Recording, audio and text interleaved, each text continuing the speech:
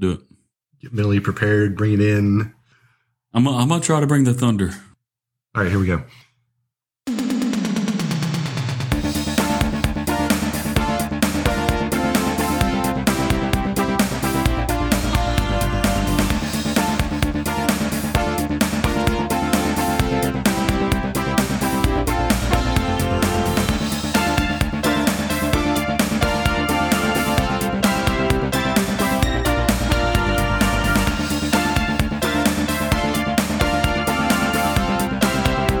Hey everyone, welcome to Very Unreasonable Things. I'm Billy Bone, and with me as always is Josh Lindsay. Today we get a special versus episode. We're going to be talking about Freddy versus Jason. Not the movie that kind of sucked, but we're talking about Freddy's dead and Jason goes to hell. Yeah, we are scraping the bottom of the barrel here, and it was a struggle just to hear that, honestly. When's the last time you'd seen these movies? I take it you didn't care for these cinematic masterpieces? No, we'll get into that. We'll talk about it, right? I saw them when they came out, I believe, probably on VHS. I think I was able to see Freddy's Dead a lot sooner than I was able to see Jason Goes to Hell. I remember hating both movies, if we're being honest, before we even get into it. Even at the time. Yeah, even at the time, I hated both of them. Both movies both series, I think, were on a downward trend at that point, and you could see where it was going.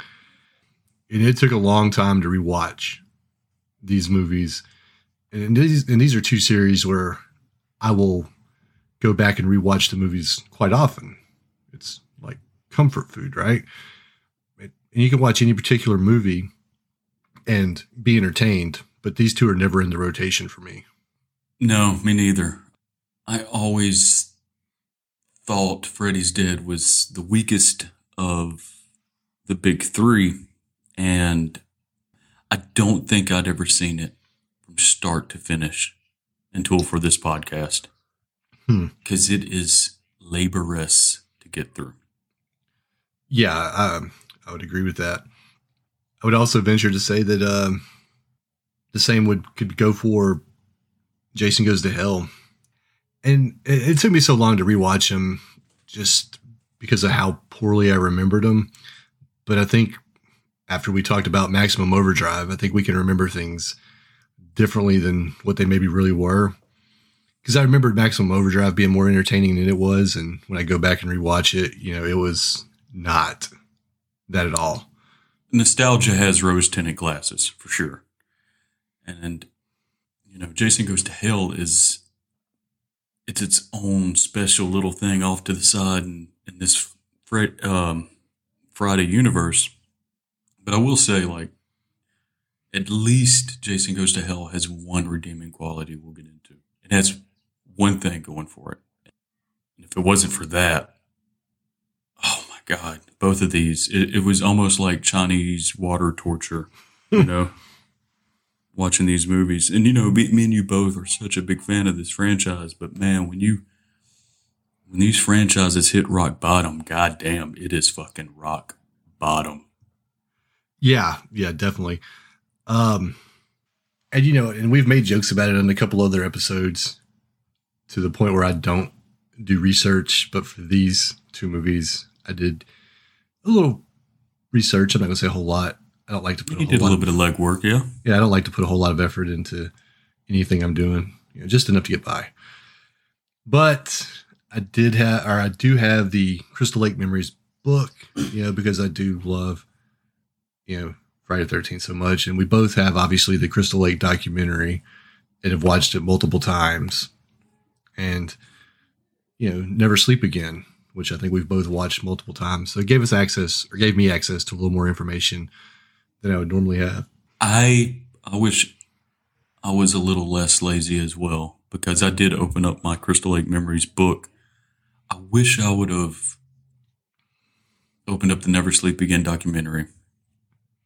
But if I had to hear one person individually talk about the movie as if they didn't completely fucking blow it, I think I would have just We're probably going to be talking about the same person then. Yeah.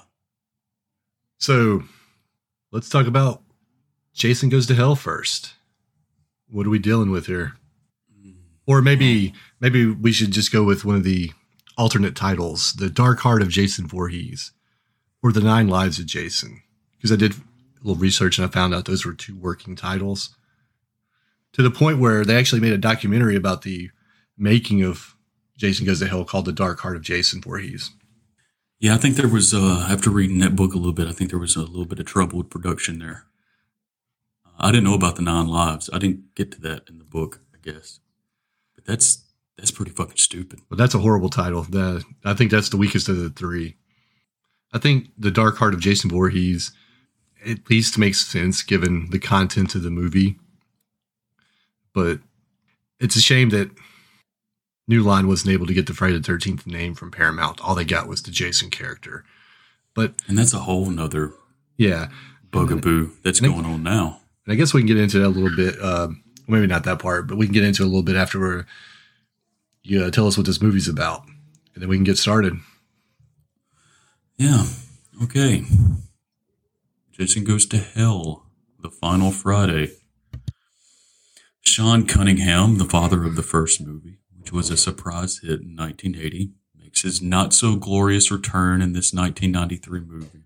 And like any father who walked out on his kid to get smokes, and only to return 13 years later to find his son has grown up to be way, way, way more successful than him, does what any self-respecting father would do. You take a shit on that kid and then you piss in his face. And that's exactly what Cunningham did when he took over the reins of this once kinda proud franchise. So what does Cunningham do, producer of such hits as Deep Star 6 and Manny's Orphans? He listens to his fresh out of film school, I have no idea what the fuck I'm talking about, director Adam Marcus, who tells him the kids are tired of seeing Jason kill teenagers in the woods. Yes, I know I hate it when I go to a Stones concert and they end up playing their fucking hits. So instead they chose to go with the typical lore in Demon Dog that can only transfer bodies by going up your butt or in your mouth route. You know, just your garden variety Demon Dog kind of thing. Because since 1981, everyone was saying, I like this Jason fella, but like, what's his family's deal? Like, what's their up-the-butt policy? Pro or against? The movie opens with the greatest sleeping on the job scene ever, when the authorities finally decide to take action against the homicidal hermit, who at this point has killed 83 people, after luring him out with exposed breasts, and by doing so answers the age-old question, of what does Jason and Josh have in common? And after Adam Marcus's cousins and neighbors play dress-up as SWAT members and dispose of the confused hockey player, we find ourselves on a set doing its best impression of a morgue. When the still-beating heart of Jason starts making unwanted advances at the unsuspecting coroner. The coroner does what anyone would do when faced with such a decision. You eat the heart and then have the demon soul of Jason overtake your body and force you to kill until you could find another host in the hopes of getting back to your bloodline to regain your body in your true form. Duh. And after meeting the movie's most interesting character, Creighton Duke, just your stereotypical black cowboy bounty hunter, who for reasons not known has studied the genealogy of the Voorhees family and has written the best-selling book on said killer titled Jason, We Hardly Knew Thee, has agreed to find and kill Jason for the low sum of $500K. Afterwards, we finally meet our protagonist of the film, Steven. Just your average absentee 30-year-old father who still wears a Letterman jacket and hangs out at the local diner where his baby's mama works. We've all been there. When the producers realized that Creighton Duke was bringing an interest level in this movie that they really weren't ready to deal with, they decided to throw him in movie jail. Literally. When Jason realizes that his fat, middle-aged body he's occupying needs to be upgraded, he finds another fat, middle-aged body to transfer to. A real go-getter that Jason is. And when the sister of Jason, who is Steven's baby's mama, gets attacked by Jason, who's occupying the body now of a deputy who works for the boyfriend of the sister of Jason, but is saved at the last minute by Steven, who was there to talk to his baby's mama, about his baby that is the niece to Jason, you know what? Fuck you, Jason Goes to Hell. When Steven fails to protect the sister of Jason from Jason, he finds himself behind bars next to the guy who is hunting Jason. Jesus Christ. And in the second of 3 homoerotic scenes, Creighton Duke gives away most of the plot from his book, Jason, We Hardly Knew Thee, but only when Stephen promises to pre-order his next book. After learning of the ancient mythical magical family that presides in New Jersey, Stephen plans a daring escape by complaining of an injury to his hand, and that plan fucking works. Because it's important to keep the excitement level in this horror movie to the bare minimum.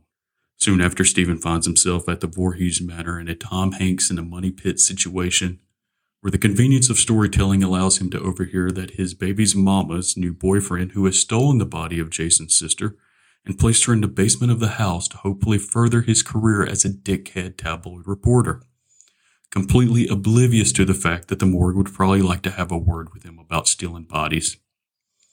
But he's soon interrupted by the body snatcher who came home in the hopes of finding his binky. And after Jason upgrades bodies and clothes, he heads to find his remaining family with the hopes of putting his demon seed into one of them, which then causes White Urkel to spring into action. And by spring into action, I mean free himself from falling through the hole in the floor. Everyone meets up at the police station because the studio paid for that time to film at a real police station, and goddammit, we're not going to not film there.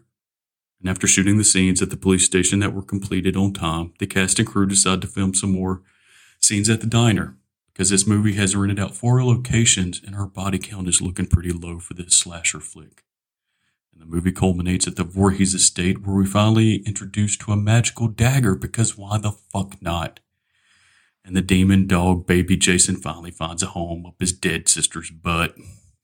When the magical dagger of what the fuck is finally stabbed and awkwardly kicked into Jason's heart, he's immediately dragged down to hell by the demons of the box office numbers. And the movie ends when noted pervert Freddy Krueger reaches out and grabs a mask and pulls it underground. So good introduction to the movie, Josh. Obviously, we're talking about Jason Goes to Hell at this point, and we mentioned it previously. New Line was not able to get the rights to Friday the 13th. They was only able to get the rights to the character of Jason Voorhees. So we end up with this title that actually doesn't fit in with this series. And we get stuck with a movie that goes off the rails. There's a lot to talk about here. I'm gonna jump right into the part about what I think about Jason, because he's in the very first scene of the movie and he's in the last scene of the movie. You know, this silly scene where they have this SWAT team kill him, and we'll get into that in a minute. But I just want to talk about the design of Jason. This is my least favorite Jason design out of all the movies. You know, Uber Jason. At least there's a reason for that one.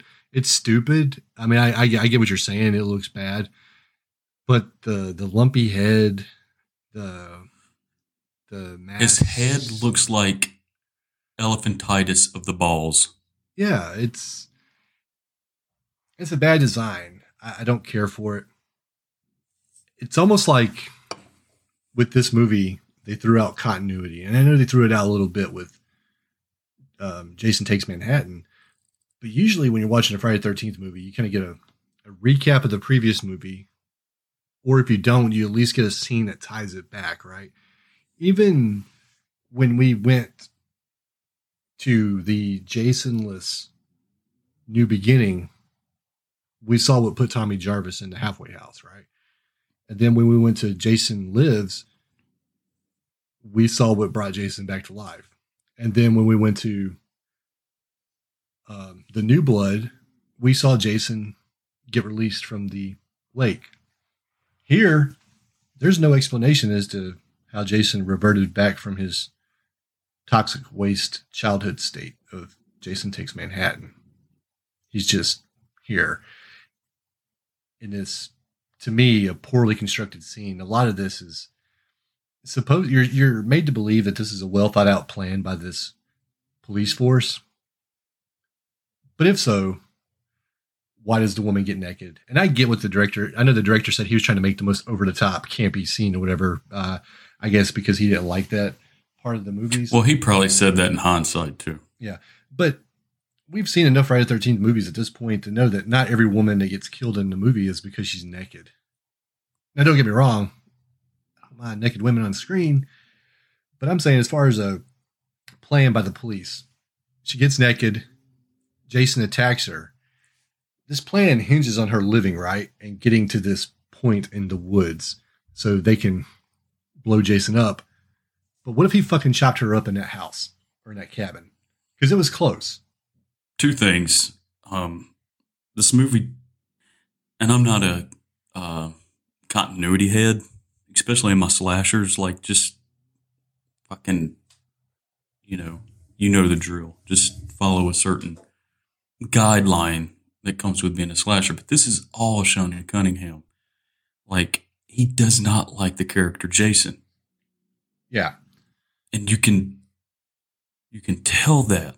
And he can say what he wants, but this character has made him so much money, and he's so ashamed of it. But also, like, if you don't like Jason, if you're somewhat, I don't know the word I'm looking for, just hesitant on bringing him back, maybe don't hire a guy fresh out of film school to do this movie, because he didn't like Jason either. And it is so obvious in this movie. Jason kills one person in this movie as Jason. One person. Getting back to the opening, I do want to give this movie credit. Doesn't deserve it in a lot of spots, but and I actually wrote it in my notes, the movie peaked at the opening. It does have this Friday tone.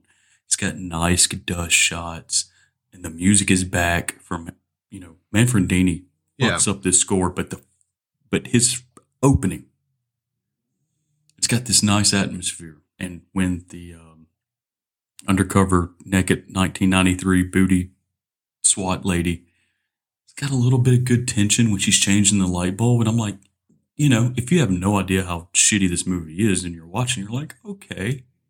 Yeah, when you're go ahead, I'm sorry. But I'm saying once Jason appears, it all goes to shit. If it was just a person in the woods in a cabin, then yeah, all that would make sense as far as what she's doing. But once you find out that it was all an elaborate plan, like all these things that happened previous they're fucking head scratching. The plan is bananas. Yeah. Yeah. So you're definitely right about the plan being fucking bananas. I mean, it's just so off the wall crazy, but I get it. At this point, Jason's been around all these movies. Like, somebody had to take notice, right? For 83 dead bodies plus other suspected deaths. So they lead Jason out into this clearing. And this is where he goes even more off the rails. These fucking lights, start shining on him. Dudes jump out from under these black tarps or whatever, where they've been hiding, and they start shooting Jason and whatever. But a couple things. First one's going to be the dudes rappelling down the tree that are just shooting from the hip. They're just, I don't know what I was watching at this point, but these dudes are just sliding down, shooting, going crazy. And the other thing is, we're supposed to be in the Crystal Lake area, right? Jason's backyard. They weren't. He didn't notice they were setting up. Exactly. He wasn't aware of this setup. Like, it seems absurd. And I guess, maybe the thought process is that horror fans are idiots and they won't notice this or they won't care. And here's my biggest. Oh, go ahead. You tell me what you're going to say, then I'm going to tell you my biggest gripe about this. Well, look, yeah, Jason didn't notice what was going on in his back fucking yard. He's a swamp boy. He's got the mind of an 11-year-old. SWAT members who set up a perimeter didn't notice that Creighton Duke just happened to walk inside the perimeter. Oh, yeah. Just hanging out in the fucking bushes. I don't think so. Here's my biggest complaint. And I'll probably mention it again in my final thoughts, but my biggest complaint about this is there is no Camp Crystal Lake. Or not no camp, but there's no Crystal Lake, period. You don't see the lake. You see a cabin, things like that. But the lake itself is almost as much of a character as Jason is. And we've seen the lake. I think maybe we didn't see it in part 5, but we've seen it in every other movie, right? The lake has been there, even to the point where the lake somehow got connected to an ocean, which therefore makes it not be a lake, but whatever. But still, no Crystal Lake. You know what? I didn't even think about that when you watch this movie, because you don't even think about Jason. This movie is set up like a Where's Poochie situation. Like, when Poochie's not on scene, why don't we have somebody saying, where's Poochie? Like, Jason's nowhere to be found in this movie at all. So I didn't even think about the lake. Yeah. And then he gets blown the fuck up. Oh my God. And some of the sound work in this movie, it is so over exaggerated. And I know you just shit on the score a little bit, but I'll say it was better than the music in Freddy's Dead. Before we even get into Freddy's Dead, I'll just put that out there. It was better. At least you got No. I'll disagree. Well, we must not listen to the same soundtracks, but we'll get into it when we get to Freddy's Dead. Side note though, because why not? Because you led us down this path. You know who did the opening song to Freddy's Dead? I know there was 3 Goo Goo Dolls in the songs in that. Yes, it was Goo Goo Dolls. Yeah. Wow. No wonder they wrote Name and Slide. They had to overcome the taste of fucking Freddy's Dead. But yeah, like I was going to say, to me, you said that the music in this is better to you, which Harry Manfredini, God bless your soul. I'm sure you are a sweet, beautiful man, but you phoned this one in.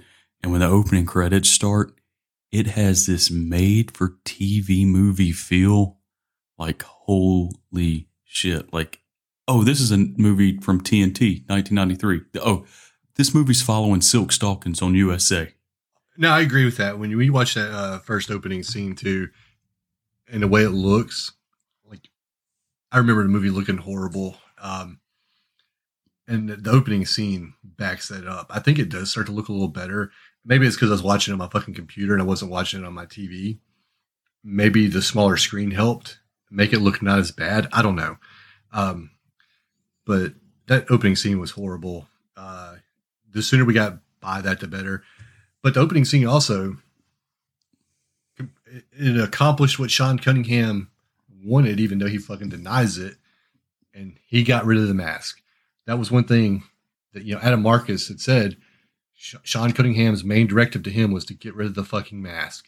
And then I saw that in the book, yeah. Yeah. Sean Cunningham tried to deny that and say, oh, I wouldn't say that. Why would we get rid of the mask? But we've seen interviews where Sean Cunningham has not been a fan of the mask. So for him to deny saying that, it's almost like there's evidence to point to the contrary. We have to believe Marcus on this, right? Because the mask is Jason. Yeah, at this point, so of course it's iconic.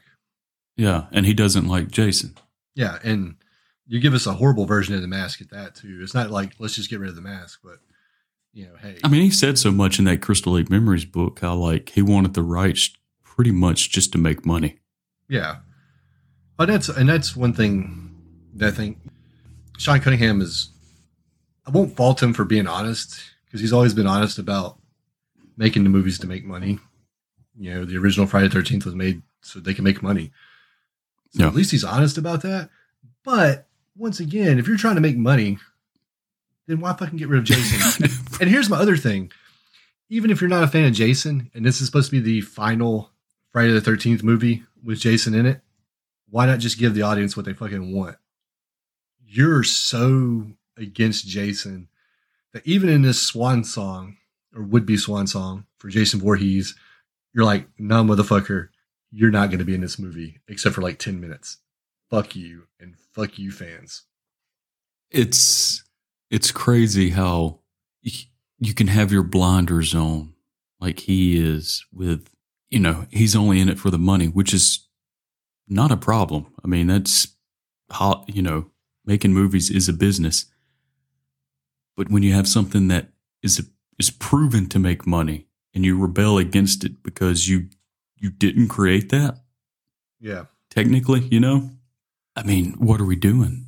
And one other thing before we move past this, and I'm going to point out that I hated about this movie, and I hate it anytime it happens, is Jason's groaning or grunting. Oh, it's... if it happens... It sounds like he's trying to take a shit. Because I think it happened in part 3, or maybe part 2. It was like once or twice, but for the most part, he's silent. And, if you get stabbed in the fucking heart with a pitchfork, you're probably going to make a noise. But in this movie, it's throughout. And then at one point, he even talks when he possesses another character. He does. They break their own fucking rules. Yeah.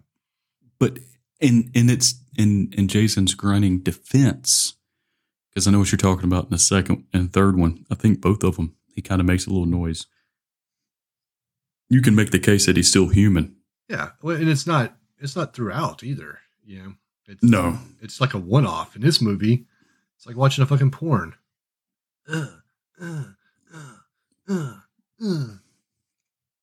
There is one scene in this movie that's filmed like a porn.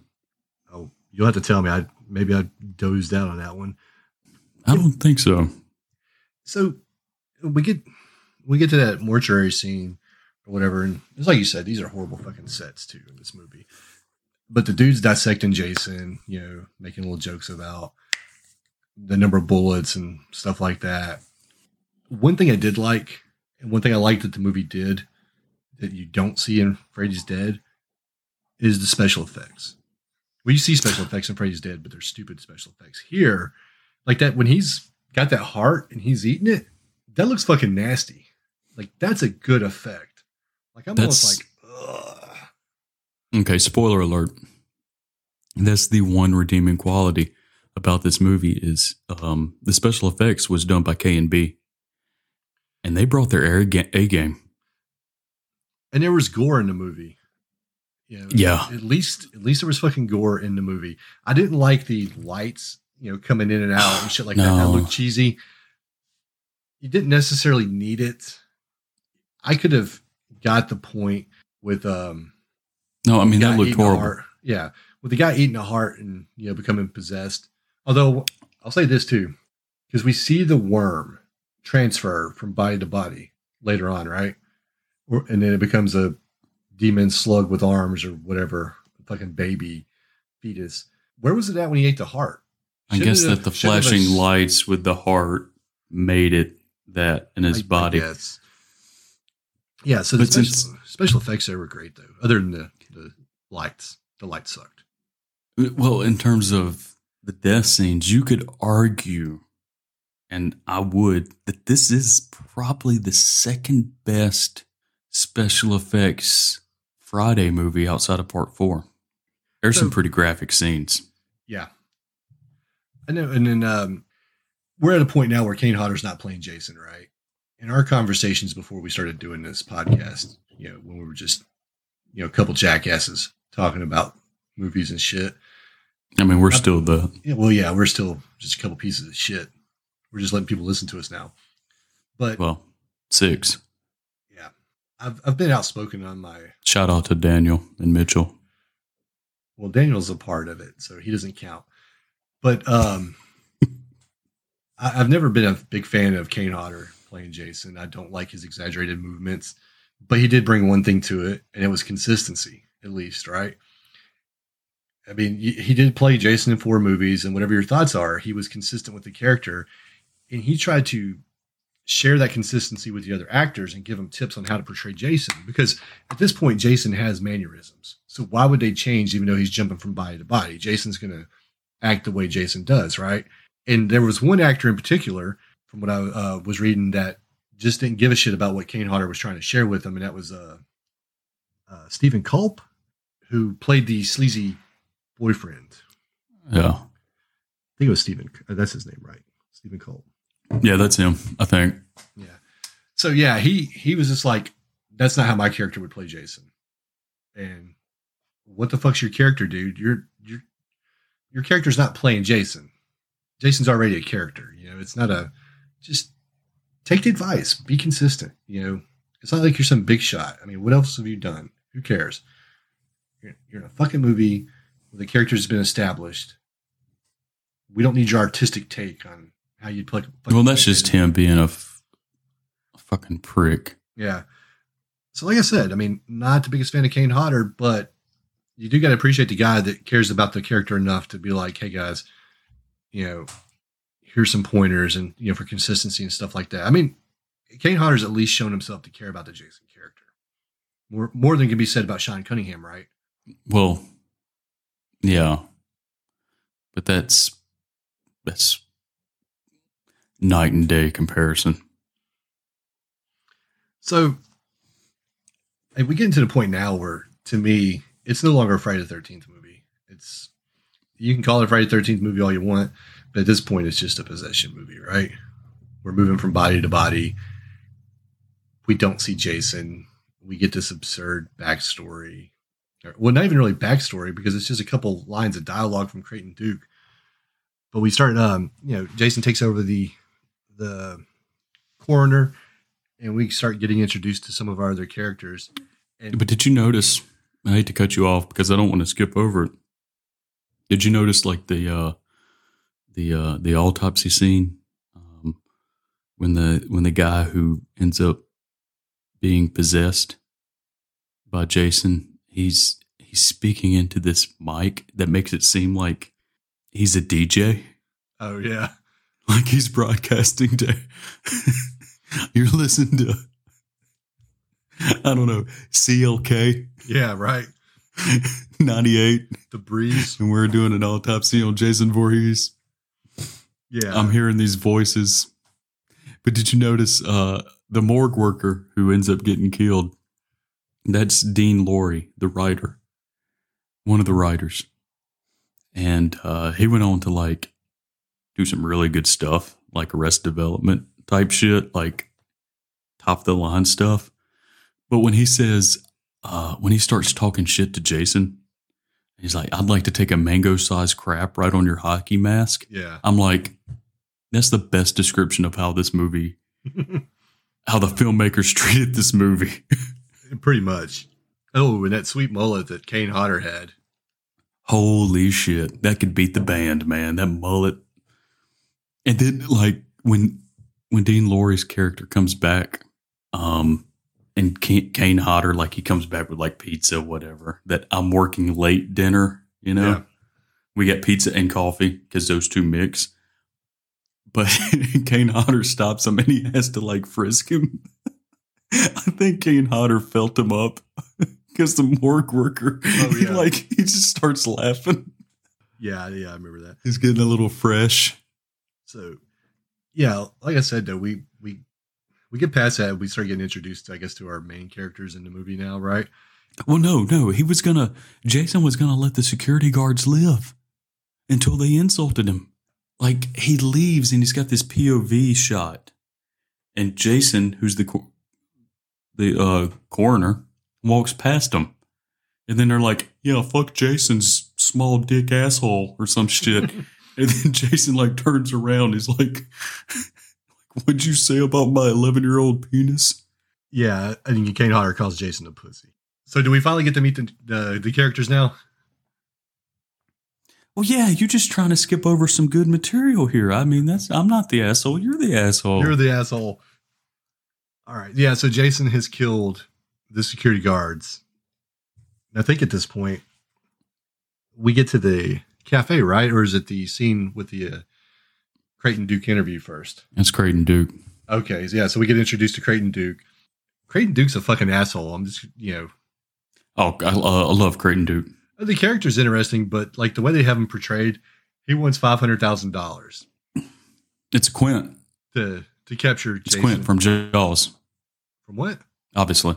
From what? Jaws. Quint. Oh, okay. Wants $500,000 to kill. And your mic had kind of cut out. That's why I've asked twice. But wants $500,000 to capture, kill Jason Voorhees. Famed bounty hunter. He's caught 6 serial killers. Yeah. That's why he's a famed bounty hunter. Well, what have you done? I talked about this guy catching 6 serial killers. So there you go. Fuck you. I watched Tiger King during the early quarantine. That's what I did. I actually didn't. You didn't miss much. Yeah, I noticed it was a craze, and I'm just like, yeah, I'm good. I don't need to see a dude in fucking cutoffs and a super mullet. But we meet. We go to the diner, right? And we meet Jason. No. What?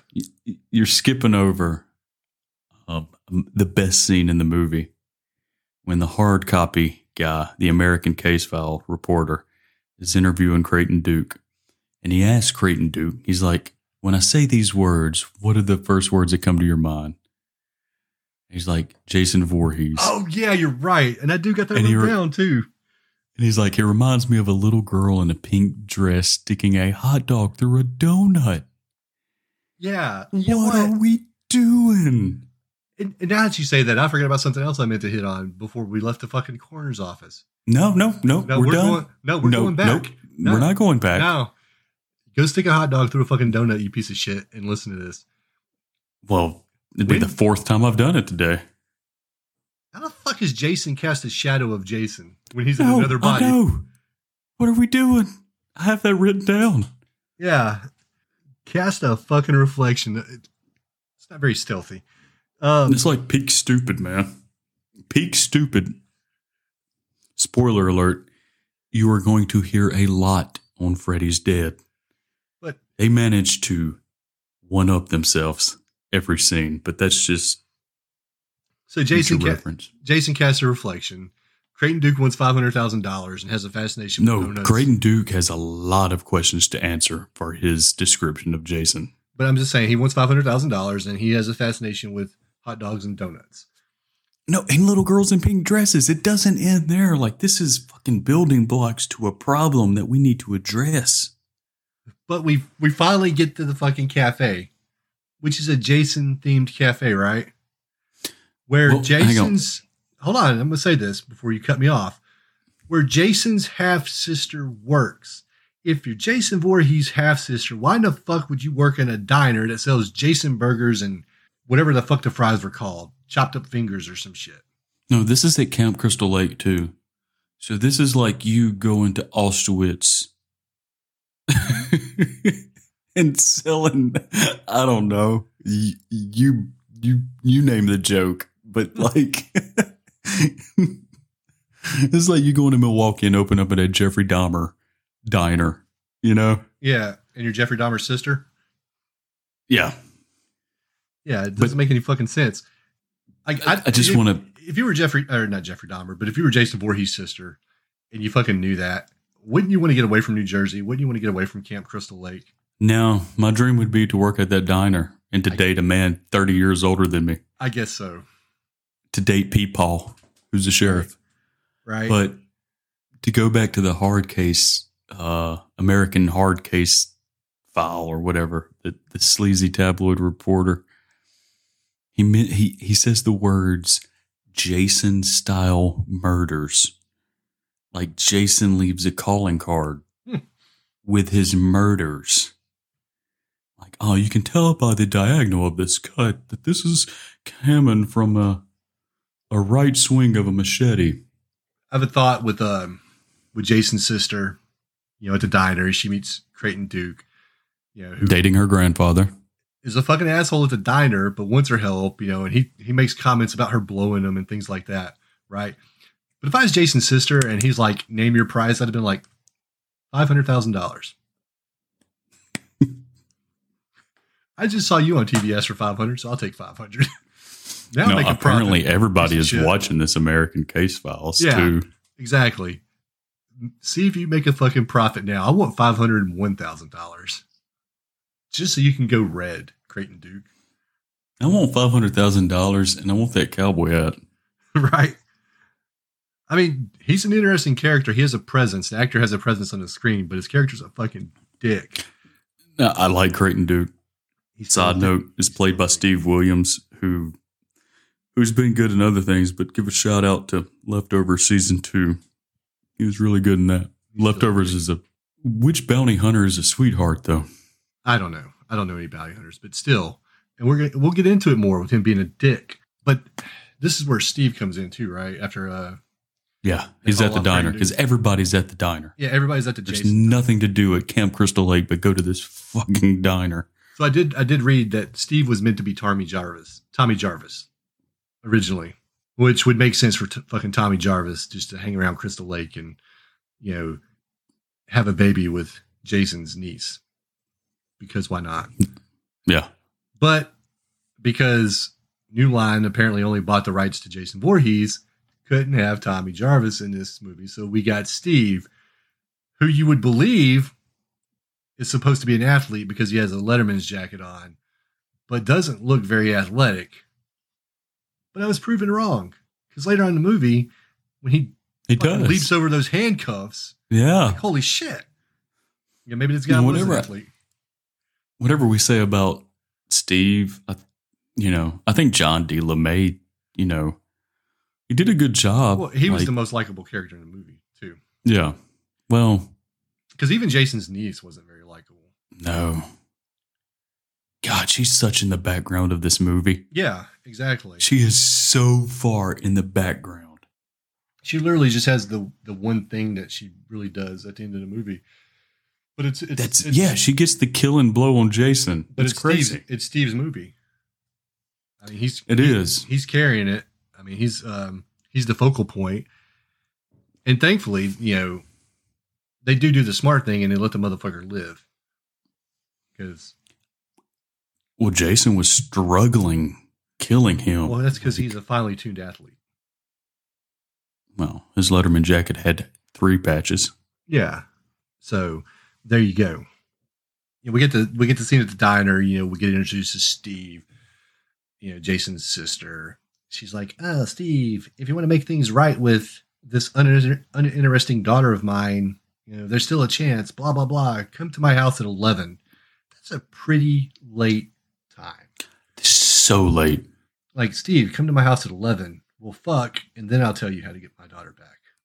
I'll be honest with you. The first time I saw this was in like 93. It was a $3 rental. I was like 10. Yeah.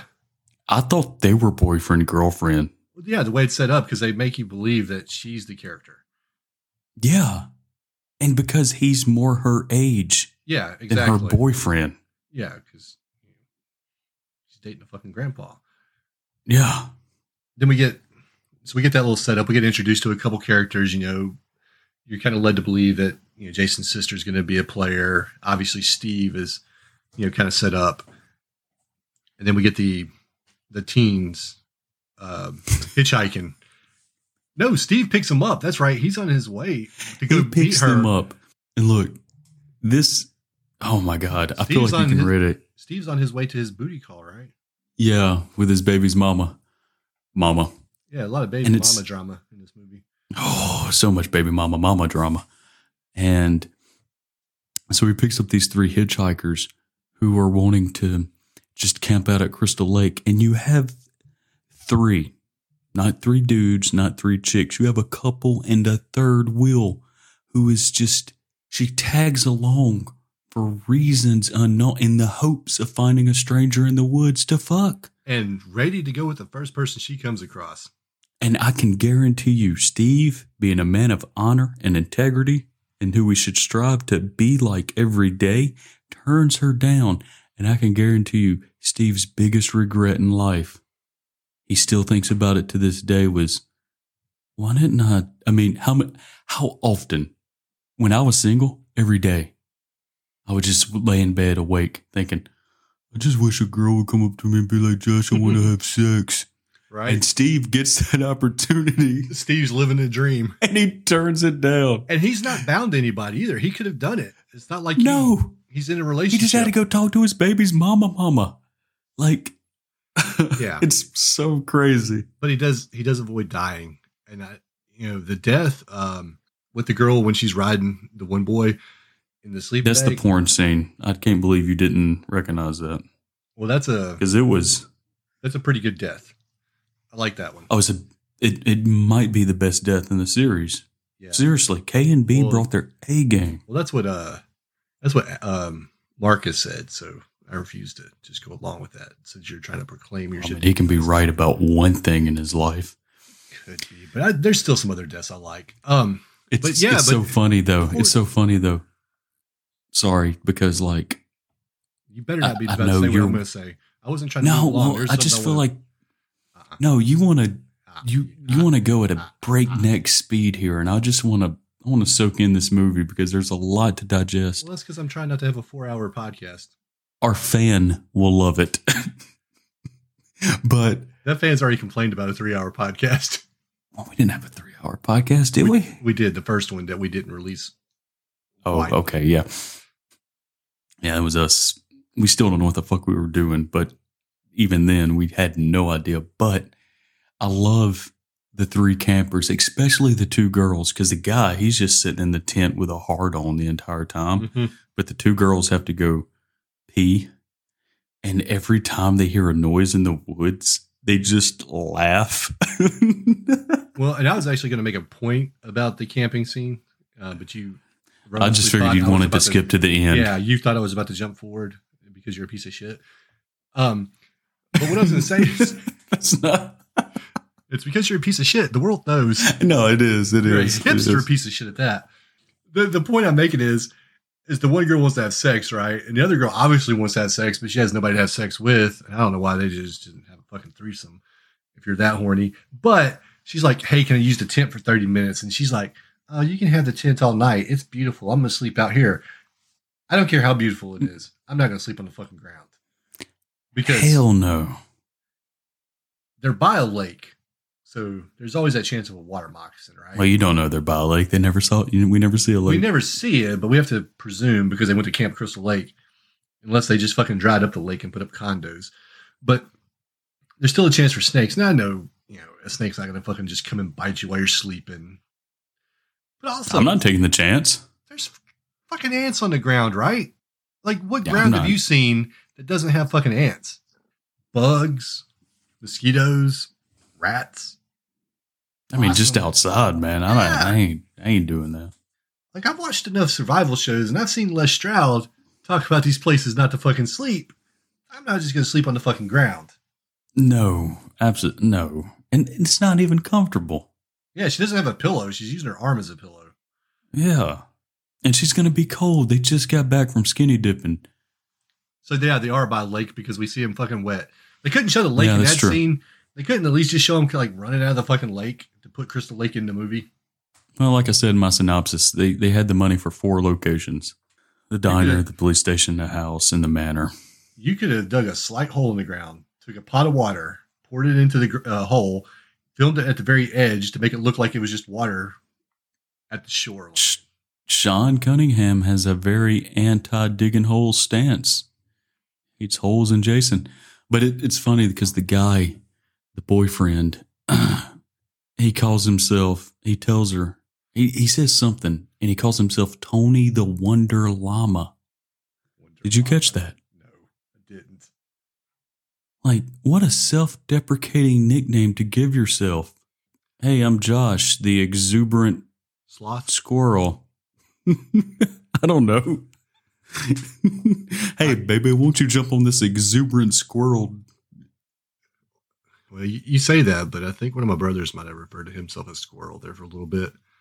So we end up at Jason or Voorhees' estate or manor after this, right? I tell you what, I didn't know a camp cook could be rolling it down like that. Exactly. This house has got 34 rooms. It's fucking huge. Trap doors. I know they mentioned Jason's father, Elias Voorhees, but in my mind, he's a truck driver, like driving semis. I don't know. Maybe he was a doctor. Oh, I doubt that. If you wouldn't work at a camp being a cook if your husband. Well, I'm assuming that she's doing that for fun because she has a huge ass house.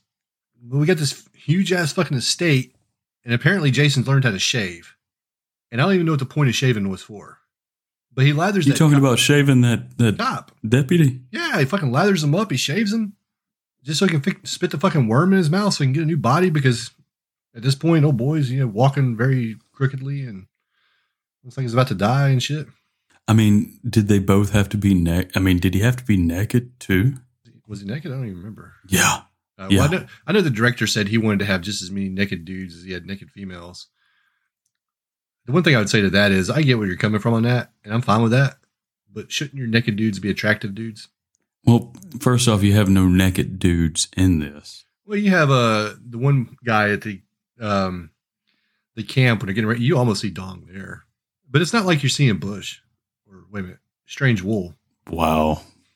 But it's not like you're seeing that. You're just seeing breast and ass, right? So on the dude, you get to see the breast and the ass. But it's a reasonably attractive guy, right? The deputy, some regular looking piece of shit. I'm pretty sure the ladies in the theater were like, yes, score. Finally, this guy naked. Yeah, his name was Josh. And Joshes have been known to be very ugly people. Yeah, well, but It's funny though. That's not true. I don't know about any other Joshes. I just know about the one Josh. I mean, you only can speak of what you know. But it's funny though, because when he walked up to, what's her name? Jason's sister? Diana. Like, she's doing this whole stereotypical scary movie scene to where, like, she's walking out the diner at night and, you know, it's shadows are playing their part. And she goes to feed this stray dog, same stray dog, I think, which is at the very end. But she goes and she's got her back, you know, she's like an ice vending machine. And Josh, the character who gets possessed, he comes up to her and like, hey, Diana. And she jumps. He's like, oh, I didn't mean to scare you. You mean by sneaking up on people in the dark without alerting them to your presence? I didn't mean to scare you. Yeah, so we get the fucking creepy deputy sneaking up on people, like you said. He gets captured by Jason because this is a first. His girlfriend gets a pretty good, it's a quick death. It's effective, though. Well, elaborate. You brought it up. Talk about it. I thought you would comment on it. Oh, you see, that's how this works. That's what you Did thought. You want? That's what you thought. That's not how it works. No, he meets her in the parking lot, and she's like, "Ooh, baby, I only have till 10:30," and they're like, "Ooh, we're gonna fuck for 20 minutes," and then the coroner, who's still Jason, comes up right behind her as she's about to get in the door of her car, and he just slams her. Oh yeah, that's pretty good. Like, it's quick, but it's effective because, yeah. Well, I guess I just let that one slip my mind because Jason took a prisoner, and outside of the remake, when is Jason taking a prisoner? Well, and he didn't. Go ahead. Well, he didn't really take a prisoner. He did, but he didn't. And it's inconsistent because he lathers this dude up, he shaves him, strips him down, like you said, so he can transfer from body to body, but he never goes through this process again. Every other transfer is just a quick transfer, right? He just holds somebody down, and it's already been shown that apparently if you get the Jason worm, you get superhuman strength. So why this? It's okay. Why this ritual for this one character that you don't see again? And I'm assuming it's just so we can get a shot of the fucking estate, you know, so we can see that Jason lived a life of luxury. Plush. Yeah, it was just. Also, where did all this instruments and stirrups come from to do this body transfer? Because he's got him strapped down in what looks like a fucking gurney. Well, like very elaborate. And I'm going to jump ahead of a couple things real quick just to talk about some shit that we see in the house. They have that quick shot of the Necronomicon. Steve picks it up. Yeah, I thought he was about to cut his finger on it. The Necronomicon Ex Mortis, Book of the Dead. And then there's another later in the movie towards the end when Creighton Duke falls through the floor and then the worm falls through. There's the crate that says Arctic Expedition, Julia Carpenter. Like, oh yeah, you guys are so clever. And I guess, and I saw where the director was like, oh yeah, you were supposed to see the Necronomicon and figure out that Jason was a Deadeye, that Jason's mom made a deal and read from the Necronomicon to give Jason his power so he couldn't die. No, you can't assume that people would fucking figure that out just because you have a Necronomicon in there. Because then later on, you have a fucking call out to the thing. So would you assume that Jason's a fucking alien also? You can't have exposition that's not there, right? You can't just put something in the movie and expect that to explain the whole elaborate thing that people are supposed to pick up on and put two and two together. When I wrote it down, because I noticed, obviously the Necronomicon, you can't help but notice it, but I also noticed that crate. Yeah. And what I wrote down was, how dare you, Jason Goes to Hell? First off, you're making me think of better movies. And they mentioned the Myers place. I don't know if you caught that. I didn't. Yeah. I mean, I made notes about it. The movie tried too hard to be cute with the call out to, better movies with the Arctic Expedition crate and, calling it Julia Carpenter, so J Carpenter. Yeah, we get you. And then obviously the Necronomicon. I heard that was from from IMDb that was from actually a Tales from the Dark Side nod and not The Thing. But my first thought was The Thing. Yeah, mine too. And maybe it was. I'm assuming Tales from the Dark Side series, or was it the Tales from the Dark Side book? I mean, not book. I mean movie. Yeah, the movie. Yeah. So I guess if it was, I didn't catch that. But even then, it still has to be a callback to The Thing, right? It has to be. I mean, and Arctic then at that point, Carpenter. Well, it would be a callback to both movies, The Thing from Another World and The Thing, because The Thing from Another World is in the North Pole, which would be the Arctic. And then the Carpenter is at the South Pole, which is the Antarctic. I didn't know that. Yeah. So, but yeah, and we jumped ahead a little bit, but yeah, exactly. So, as far as the straps and stuff, I'm assuming it's just all there because you have all these other fucking things in your house that, why would a trap door? There's literally a trap door that Creighton falls through. Yeah, so you got a trap door. You've got the Necronomicon. You've got this crate from the Arctic expedition.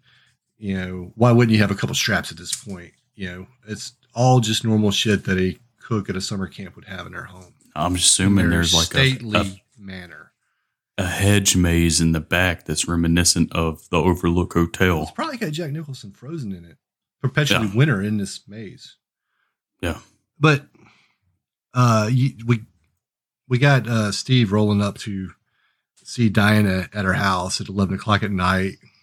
And I think at this point, the deputy's shown up and started attacking her. Yeah, started attacking her, trying to transfer. And Diana has seen Jason's reflection because he's fucking Nosferatu. I don't know.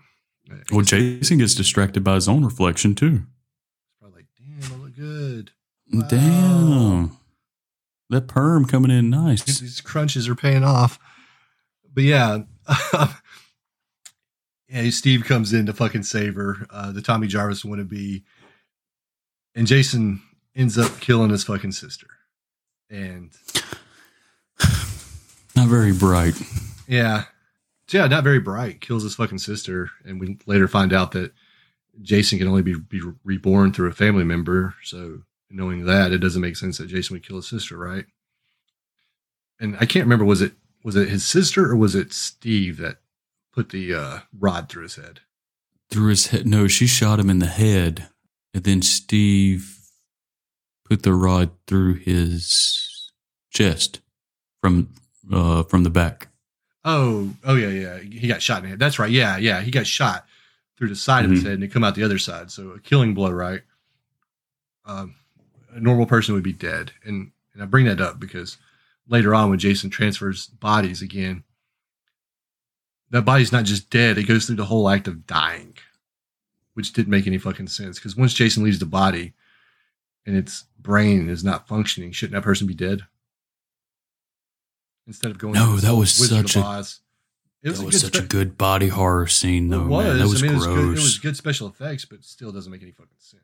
No, well, it's like we said earlier, though. This movie does not follow its rules, and at that point, if you're not following the rules, okay, I understand that.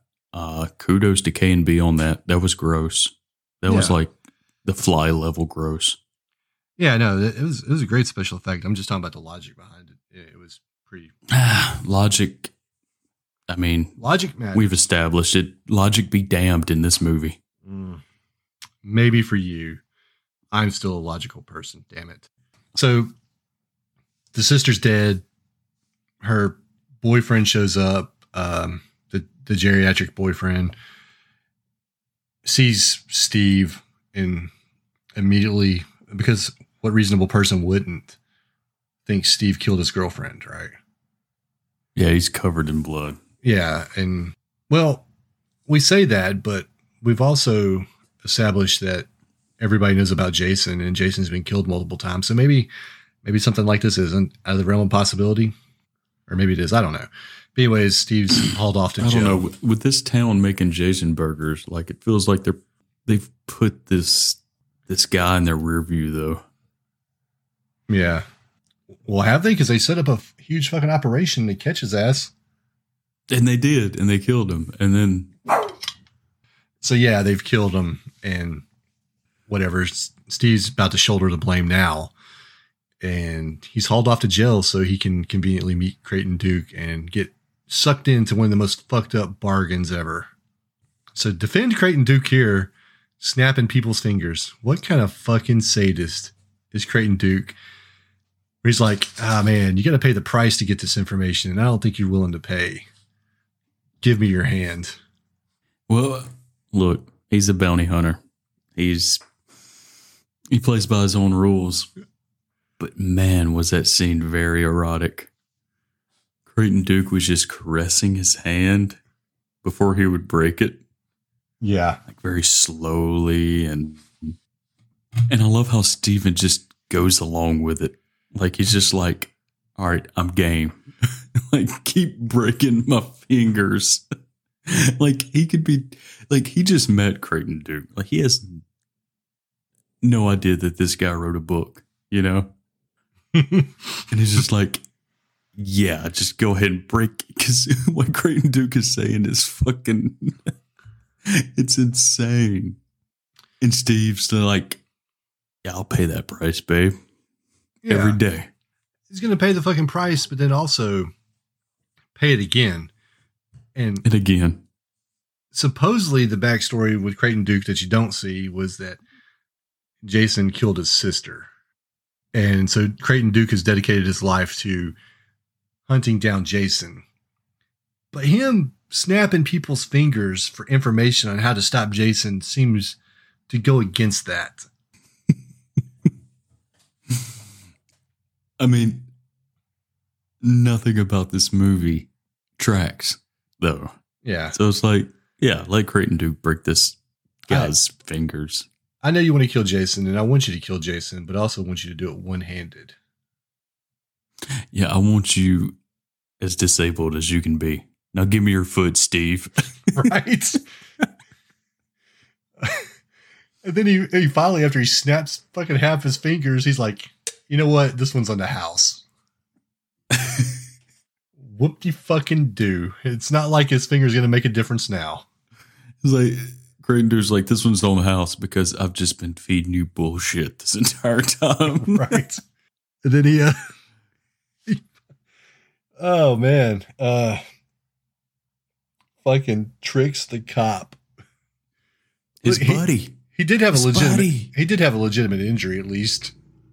I mean, I guess. I mean, but like, it's been established this Steven guy has one friend. One. And it's a guy who works for the sheriff's department. Yeah. Who stays his friend, even though Steven's constantly, fucking him over. Yeah, we'll get there. Because that fight scene in the dirt was... Well, him ramming his fucking head into the cell. Like, I could get it if you knocked him out. But he didn't even knock him out. He's just like, hey, buddy. Bow. Fuck you. Hope you get a knot. Thanks, Steve. You're the best. Yeah, and then he goes to the old Voorhees Manor, which I think is where the Clue game was originally based on. Voorhees Manor. And that's when he's like, he Tom Hanks himself and just falls through the floor, gets stuck like any hero does. Now, does he hold on? He does that after he meets his baby for the first time, though, right? Because he briefly sees Jessica in the police station, while he's covered in blood, and he gets taken away, so he doesn't get to meet his child then. But then he sees him at the diner, and the one guy gives him the car keys. That's before he goes to Voorhees' estate, right? Yeah, I think so. Yeah. And so he's like, this is the first time I've got to see my child. So you're desperate to get back with a woman that has not let you see your child. And I know it's hinted on later on that apparently Steve abandoned him, but that story's not fleshed out enough to think that Steve's a bad guy. It just looks like that she's acting like a cunt. Mm-hmm. And Steve is going through hell or high water to fucking save her ass. And she's constantly pushing away. And it doesn't seem like she's very concerned about her mom dying because, oh boy, talks about the fact that he fucked her. Yeah. And the morning after her mom died at what we can only guess is around 11 o'clock that night, she comes into the house. One of these side characters who works at the diner is cleaning the blood from the carpet. And what's her name? What's the daughter's name? Christine? No, Jessica. Jessica. She comes in dressed in all black. She is already ready for the funeral. Hey, so fun fact about Jessica's character, and you may have was going to say this, but I'm going to beat you to it because I got info now. The director wanted Laurie Holden to play that character instead of the actress we got. And if your goal was to make Jessica unlikable, Laurie Holden could do that because she did that job very well with Andrea on The Walking Dead. I think by the time her character got off the that show, everybody was ready for her to die.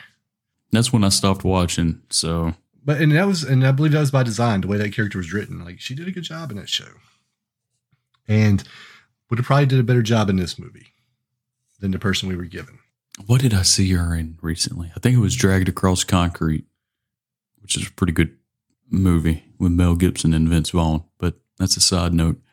Yeah. So then Steven, after he sees his baby, and again, people are so nice to Steven. Oh, hey, take my car. Yeah, you're right. I do want to backtrack for 1 second though, because we overlooked something. The fucking Jason rules that Creighton Duke comes up with in the jail cell. Where'd these come from? And I know we talked about the Necronomicon earlier, but even if his mom made a deal with the devil through the Necronomicon, which is just fucking far-fetched and shouldn't even be considered as some kind of continuity, how would Creighton Duke find it out? Because he didn't get a chance to fucking talk to Pamela Voorhees. No, how does Creighton Duke know any of this information? Yeah. Who would provide a fucking mystical dagger to kill Jason? Which never gets explained. Yeah. Not once. So a lot of plot devices, and that just shows up at the end. Usually, good movies will use the concept of Chekhov's gun, right? Where you see an item and then it becomes relevant later on. Like, you see the dagger, I guess, in his hand at one point, right? But it's never given like the idea that it's going to be important. Especially since it fucking changes shape. No, it literally becomes a magical dagger as soon as he gives it to Jessica. Yeah. I was reading through that Jason Goes to Hell chapter in Crystal Lake Memories, and this movie, from what it sounds like, Sean Cunningham regretted hiring Adam Marcus because, like, they get into the editing room and they're like, we don't have a movie. Like, none of this shit makes sense, And Cunningham was known for wanting to speed actors up. Yeah, I don't know if you read that. Yeah. And then he would film it at a 22 frames per second. Yeah. Which isn't standard, 24 frames per second standard. And it would fuck up the dialogue. You had to do everything an octave lower. Yeah. I guess he was giving those cues to Adam Marcus, and then it seems like it was real contentious, the making of this movie. And goddamn, like, again, you see the final product, and you and film maybe the editor.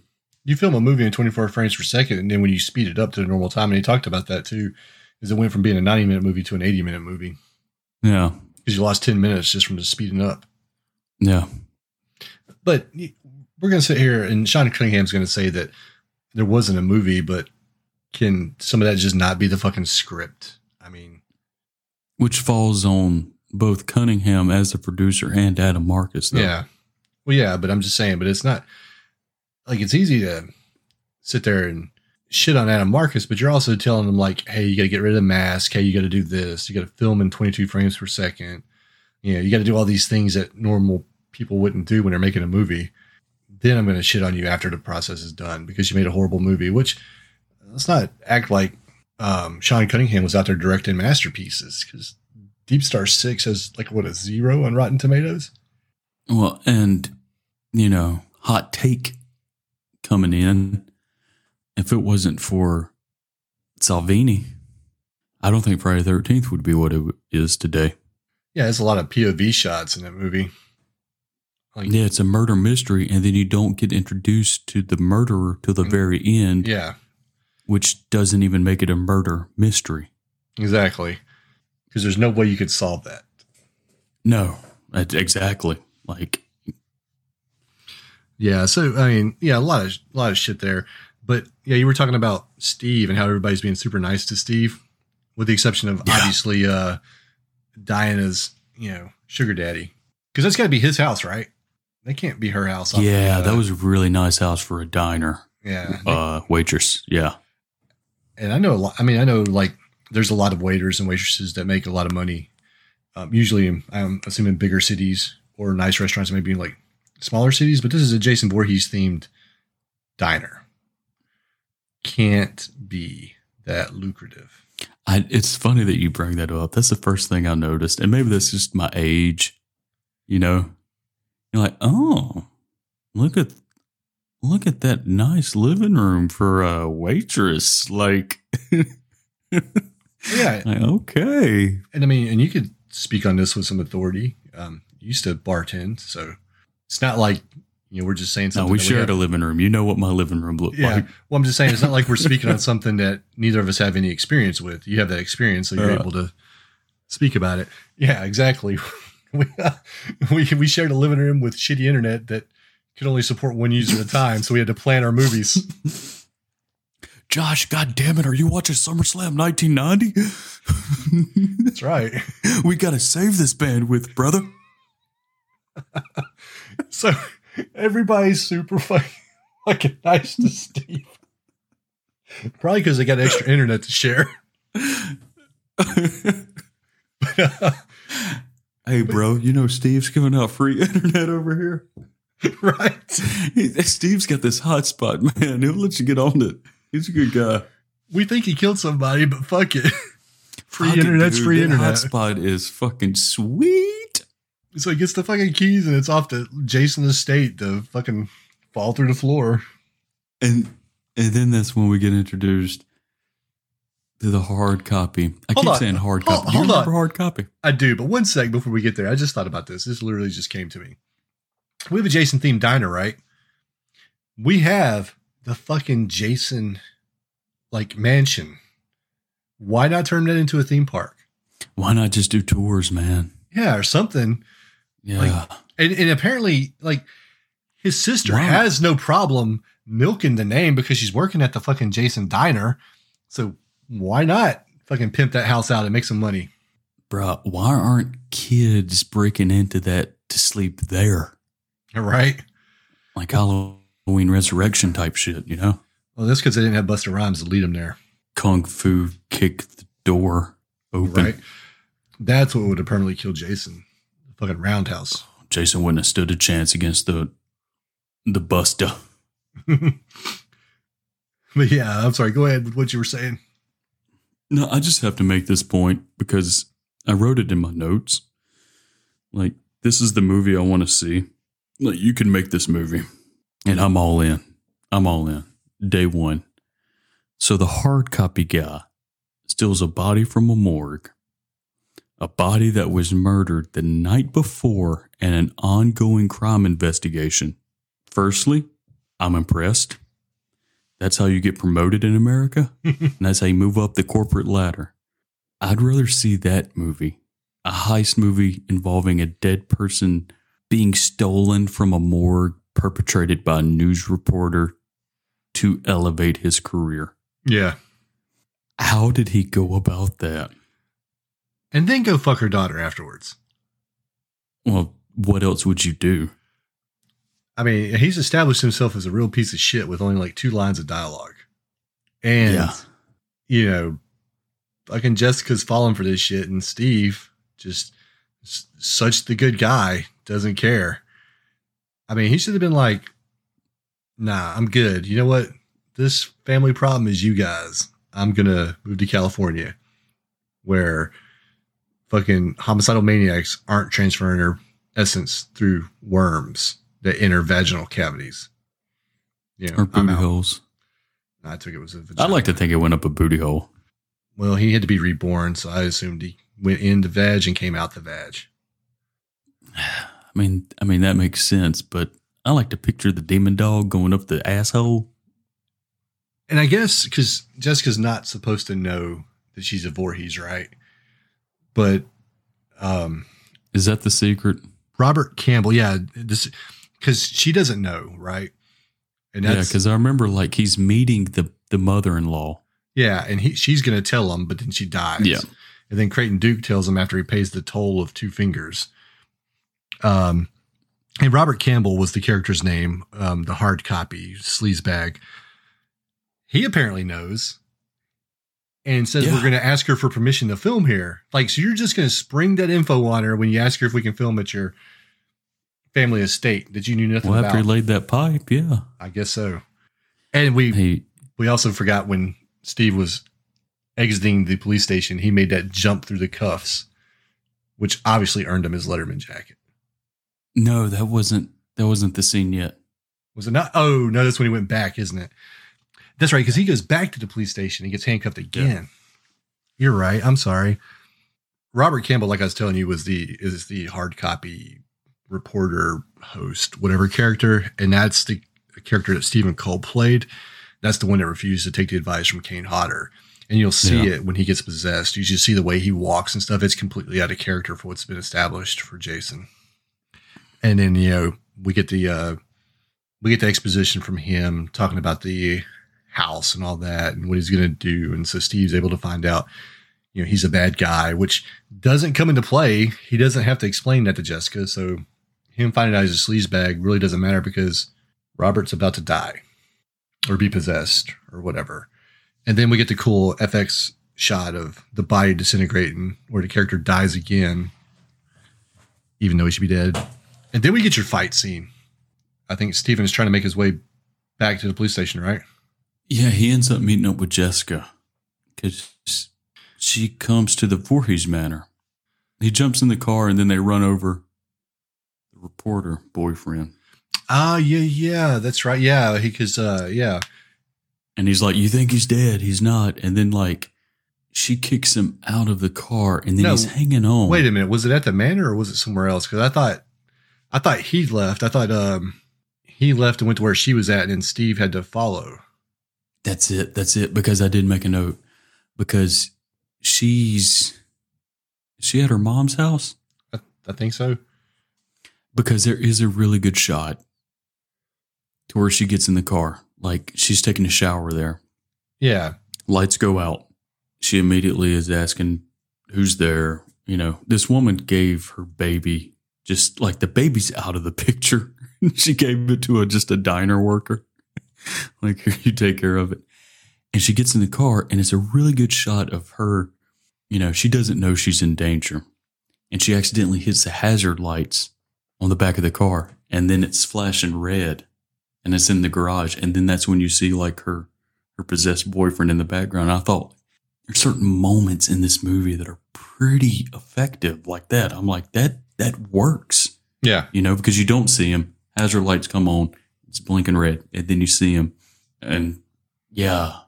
And then he tries to get her. And then Steven, the hero, comes. Well, Steve has a knack for showing up just in time. No matter the situation. I mean, that hitchhiker He's almost like ovulating. He's almost like an X-Man. Yeah. Like the hitchhiker was ovulating. She was ready to fuck. The moon was just right. He turned it down because he's a man of honor and integrity. He wanted to see his mother-in-law die. He's like, I'll get there about 3 minutes later. Yeah. They run him over. That's right. Yeah, they run him over. And I think he's trying to tell her that she's in danger. And obviously she still thinks that he killed her mother because you just saw your fucking boyfriend, try to impregnate you with a demon worm, whatever. And she still wants to kick Steve out of the fucking car. Well, yeah. I mean, you would too, though. I mean, he's babbling on about some crazy shit. And I guess maybe you're the one person in the country that's oblivious to the whole Jason Voorhees thing. But yeah, kicks him out of the fucking car. And he lays there the entire time. But that's when Randy, right? Isn't that the cop's name? Yeah, because she goes to the police station because they're looking for this escaped fugitive. And she's like, well, I kicked him out of the car, and I'm sure he's still laying there because he needs to take a nap. And his best friend comes in. And Steve's like, don't shoot. And then he's like, oh, it's you. Yeah, and then they have that epic fight in the dirt. Oh, did you notice? And I don't know, maybe you didn't. I have it written in my notes. Now, when the hard copy guy gets possessed by Josh, I noticed when they were struggling. Did you notice the county that Camp Crystal Lake is in? Mm-mm. Cunningham. Of course it is. I did see Cunningham, like the word somewhere, but I didn't catch where it was actually at. But of course it is. Of course it's in Cunningham County. Yeah, that makes sense. They're having their little dirt fight, like you said. And then when he finds out that she's at the police station, he's just like, go ahead and cuff me. Yeah. And then we have the lowest of rent Terminator scene when the hard copy reporter goes into the police station. This is nickel and dime store Terminator type shit. And I don't know if you noticed, like when and I'm using air quotes here, all hell was breaking loose at the police station. These two cops run out of this room because there's mayhem going on outside. And these two cops run out and one is zipping up his pants.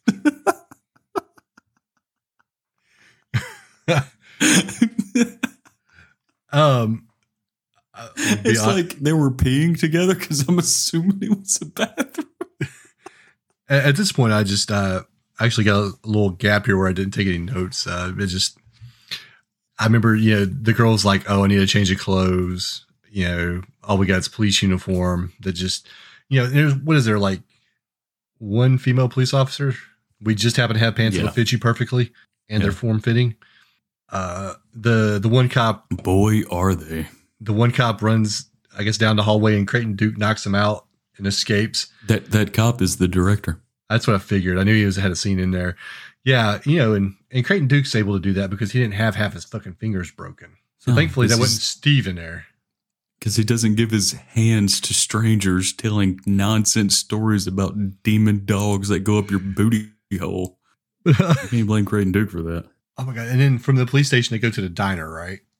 Oh my God. And we haven't even talked about how in New Jersey, there is Georgia Transplants. I know, right in the diner. Opened up a diner. And that woman, the woman who owns a diner is so goddamn funny. It's so funny. Like when they bring in the baby originally, and we skipped over it, but when they originally brought in the baby, when Jessica gives her baby to this random diner worker, the diner worker comes in because she's working that day. I don't know why she took the baby when you have a commitment to a 9-to-5 job. So she brings the baby to the diner and she puts the diner on the counter, and the big woman who plays the owner / manager, she looks at the baby. She's like, what the fuck is that? Well, she flip-flops on that baby too, man. Because at first she does. Because when they come to get the baby, her mother. Well, at first she's like, we're a diner, not a fucking daycare or something like that. Yeah, we're a diner, not a fucking nursery. And so when the mother of the child with Steven come to get the baby, hang on, where is it at? Nobody is going to touch that fucking ray of sunshine. Oh, yeah. And then, like, why does she send her son out there? The son who gave Steven the keys to the car. Oh, my. The son has a gun, but he has to go outside for some reason. They called the police, right? Was he going to the police station? Maybe. I can't remember because they tried to call the police, I think, and it was dead, right? Yeah, the phone line was dead. And the son, just a 17-year-old working at a diner that his mom owns, sweetheart, gives his car away.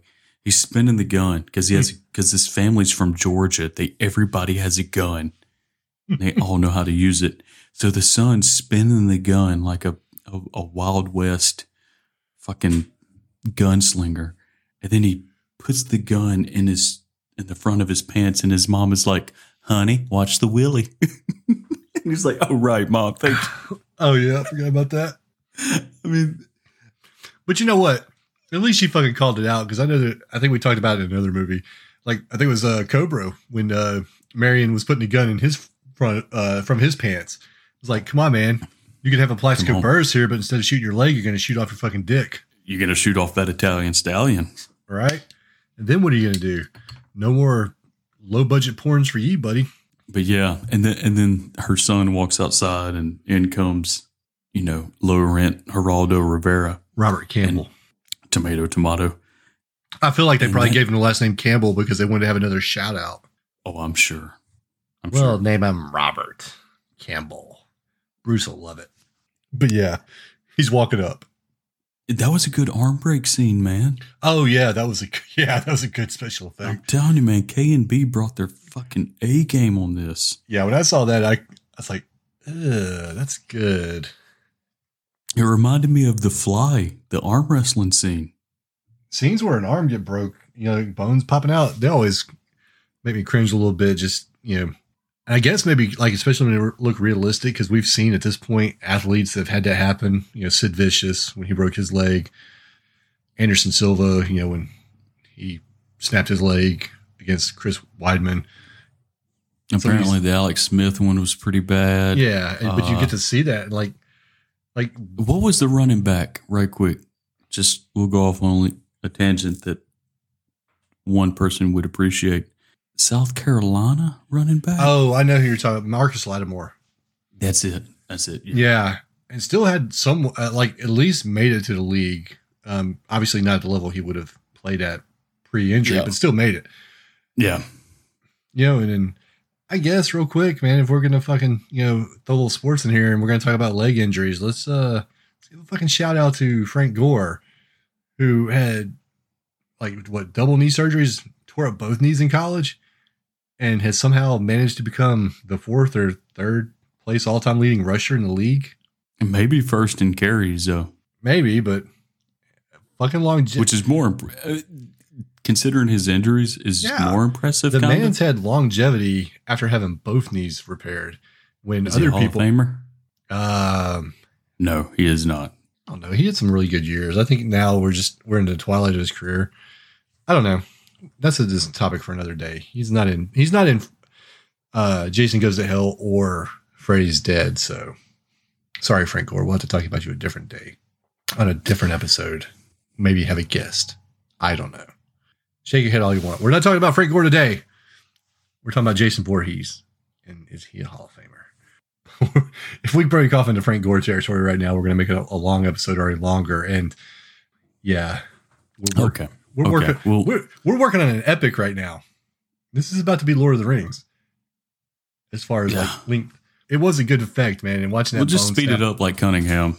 Yeah. Well, when I edit these and I listen to them in fast speed when I'm cutting, and we sound like chipmunks, and part of me wants to release them like that, because I'm like, that sounds better than our real voices. I bet people get a kick out of listening to it like that. Then you could listen to it in half the time. Well, not half the time, but hurts. 75% of the time. I know Bill Simmons listened to his podcast at like higher speed, but I guess he's a busy man. I'm a busy man. Okay, well, he's a busy man with an empire.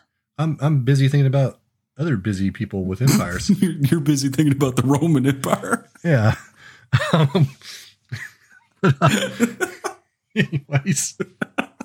I don't know why that just made me laugh so. I think the son lives. I think the son lives. Does he? Because he just throws him through like the door. Oh, I assumed at that point he was dead, but he doesn't even get a shot off, does he? Oh God, no! God, no! Fucking Lone Ranger there. Goddamn. So, but talking about the gun, there was a note I made about this, man. There's a lot of guns in this movie for it to be a Friday the 13th movie. There's a lot of guns. Yeah. So it goes with what I said, like when I said earlier, that it quit being a Friday the 13th movie. And I think, when you get so many gunshots, and I know, like, once you get outside of the Camp Crystal Lake setting, why wouldn't people have guns? I guess. I'm just curious as to guns. what made you think that it quit being a Friday the 13th movie. Because Jason's not in it, and it's a possession movie. That's what made me think it. You mean the entire goddamn movie? Yeah, and like we'll talk about it later on too, but it's in my fucking complaints about this movie. It's not a Friday the 13th movie. At least when Nightmare on Elm Street did it in part 2, it was still a Nightmare on Elm Street movie. Freddy was still in it. You know, he was just possessing one person, but you fucking saw him. It was almost like a split personality thing happening, but Freddy still existed. The only time we fucking see Jason is when he walks by a mirror, and then he's like, "Oh, you there? How's it going?" Okay. So yeah, it's not a Friday the 13th movie. And he gets so startled by his reflection that, you know, obviously Jason lives this life without mirrors. Well, how's that fucking possible though? Because he learned how to shave. So there had to be a mirror involved. Well, also there's the water from this so-called Camp Crystal Lake. But I have a dead thought. Leave this in. What was I talking about? I don't know. Keep going. We were talking about reflections and shaving and mirrors and Jason never having them. It is funny how he forgets how ugly he is. Because when he ever sees his reflection, he has to stop and be like, rethink his life decisions. You know, he's like, ooh. Well, he's probably like, oh shit, I don't look like I looked last movie or the previous movie. Once again, I know you said you're not big on continuity, but I am, and continuity bothers me. And there was at least a continuity with the look of Jason for the most part. He had the spot where the machete hit him in the head. He had the damaged eye, which they got wrong in this movie because they fixed it in the Friday the 13th video game. Remember the one that you and Daniel used to play all the time? Like for the model for the Jason Goes to Hell character, they swapped the eyes. So the damaged eye was on the correct eye, which would have been the left eye. This movie got that wrong. But he had that machete spot. He had the damaged eye. I think the only thing that they had correct was on the mask where the blade hit the bottom corner of it in part 6, where it chopped him up some. Well, let me just backtrack and say, like, I do hold movies accountable for its continuity. I give a pass to slasher movies because it is a different type of genre that is just supposed to be fun and scary. You know, it's fun. Character continuity. Yes. Exactly. So, God. Oh, so anyways, yeah, he breaks that guy's arm, man, and he throws him. Isn't there somebody? No, her little boyfriend, the manager's little boyfriend, who gets thrown on the grill. But first he gets his face shoved in the hot grease. Yeah, well, it's supposed to be hot grease, but it just looks like bubbling water.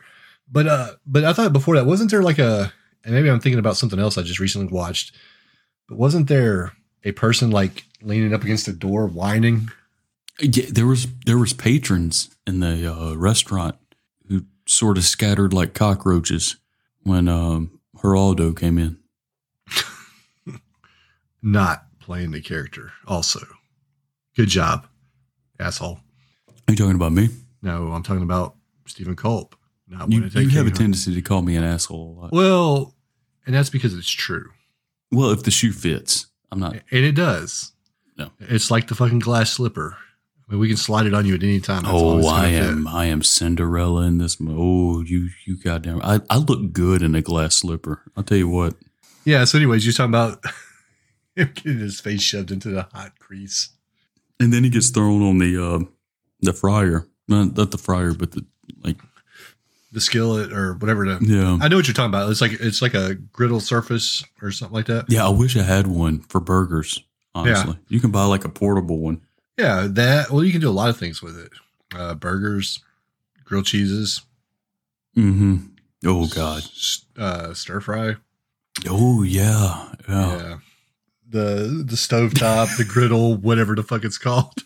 And she gets punched in the face. Dude, yeah. Was it a punch or was it an elbow?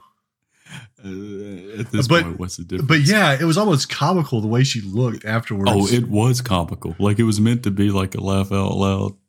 But still, it looks like she put 137 warheads in her mouth. was still a good effect though. It still looked good. And like, Yeah. it wasn't so exaggerated to the point where like, you know, if somebody with superhuman strength hit me in the face, that's not what would happen. I could almost be like, yeah, that could possibly happen. Whereas, Sure, why not? I'm just saying, I mean, I don't know. I've never been hit by a person with exaggerated strength. So I can't speak defiantly on that or definitively, whatever word we want to use. Defiantly. Yeah, that was wrong. No, yeah. Whatever. So the Jason Diner massacre Of 1993. Everybody bites the dust except for Steve. They open up the next day selling Jason burgers. Yeah, right. Steve, Jessica, what's the baby's name? Stephanie, yeah. They But all- it's funny though, because the true hero of this movie is who Jessica gave the baby to, because she puts like Allison. she puts like 6 shots into Geraldo, Mm-hmm. and then he's almost dead, and she like Super Saiyans, and she grabs this like rebar that is, I don't know why it's at a restaurant, a diner, and she's like, "Fuck you!" And then she stabs the reporter. She's going all in on this kill. And rightfully so, because other than Jason's death, his death should have been the most satisfying because he was the most despicable character. But she Everybody, didn't kill him. yeah, but I mean, still, I mean, well, because you don't kill him, because none of these bodies die until Jason transfers. But she did the damage to create the need for him to get out of the body, right? And of all the characters that Jason possesses in this movie, most of them are good people, with the exception of this asshole. I say good people. I mean, they're people. I don't know what kind of people they are in their personal lives. They could be dickheads. But fucking Robert Campbell is openly despicable, and he deserved all of that. So And at least they he got that just part looked right. like a jackass too, dude. He did. So yeah, and I think he transferred. Well, it's misdirection later on because we think that, Oh my god, yes. and it was bad because we It's think a that POV shot too. Like, it was so bad, so dumb. But Allison dies. Steven, Jessica, and baby Stephanie escape. Or no, they don't escape. That's right. I'm getting this wrong. I'm jumping ahead. Stephanie's gone. We don't know. Duke Yeah, we steals don't. the baby. Yeah, exactly. We don't know that at this point because they're trying to get to Stephanie. Which you said that Allison's the hero of this movie, and plus, what's her name? The owner of the diner calls her a ray of sunshine, but apparently nobody thought to check in on this child in the last 30 minutes because nobody realized that Creighton Duke stole her. The baby's gone, and nobody fucking knows. This didn't happen in the melee. Creighton Duke didn't just take this child and leave a note while everybody was getting massacred. Well, I think, as a father, and as you being a father as well, that when a child is quiet for 30 minutes, you don't want to tempt fate and wake it up by checking on it. Yeah, that's fathers when we're locked in our apartments. We're talking about people at a diner who have to. The child is in the fucking storage area, She's in a box. but you still. But you have to go back there to get fucking food. You have to go back there to get shit.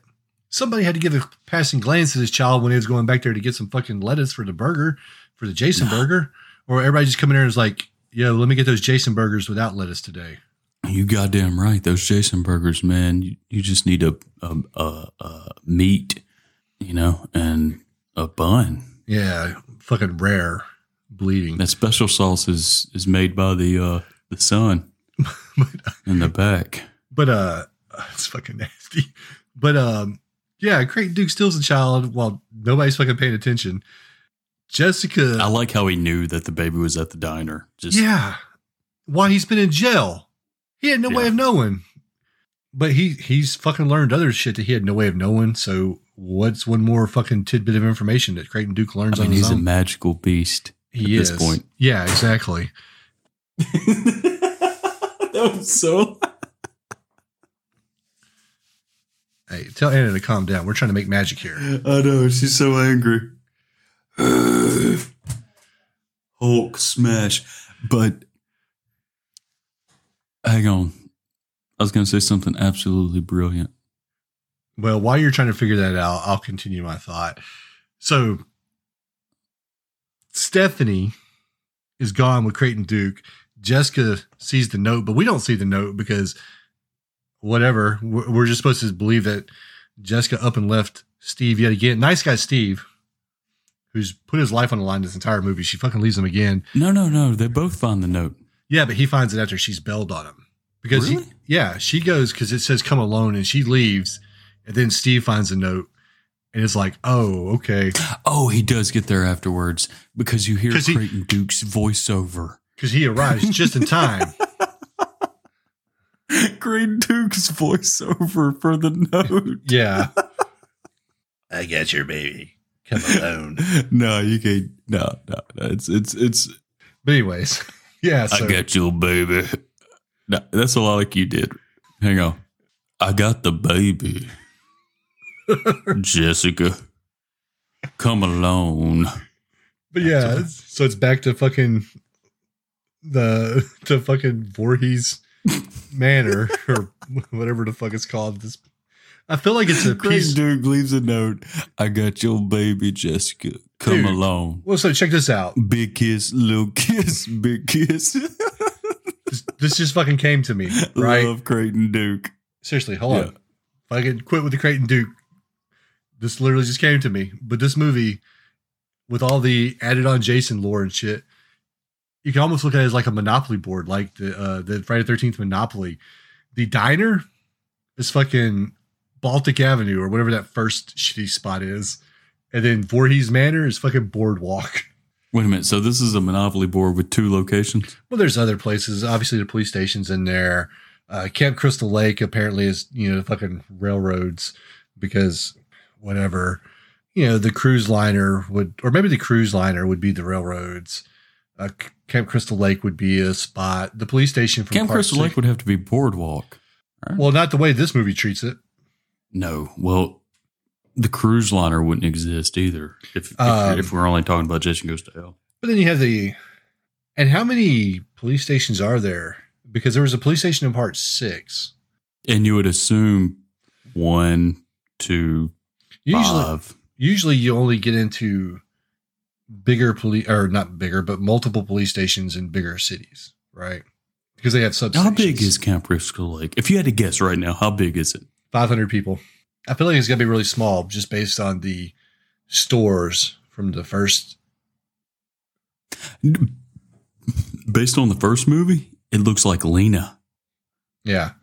Which for those of y'all that don't live in Mississippi, Lena is like a one-store town.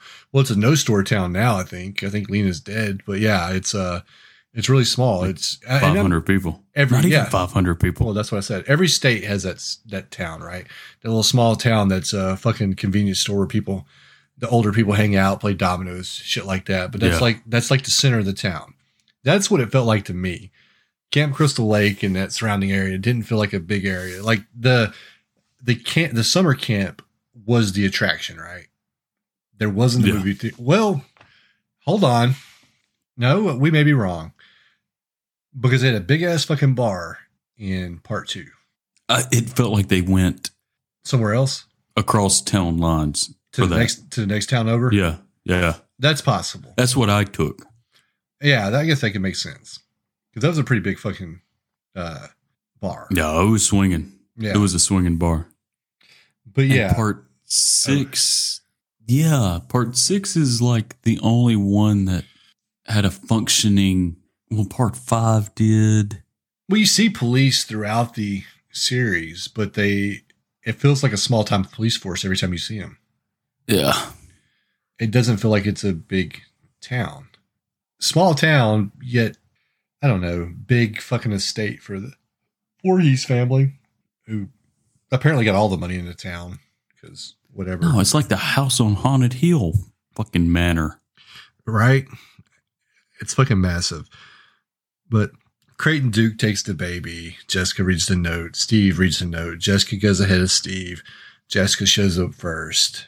Creighton Duke gives her the dagger, or gives her his dagger, which somehow turns into the dagger from the Golden Child. It is so bad. It is so bad. Yeah. It's so fucking stupid. Oh my God. Jason shows up before Steve, right? Because Steve shows up just in time. I mean, he's always just in right time. on time.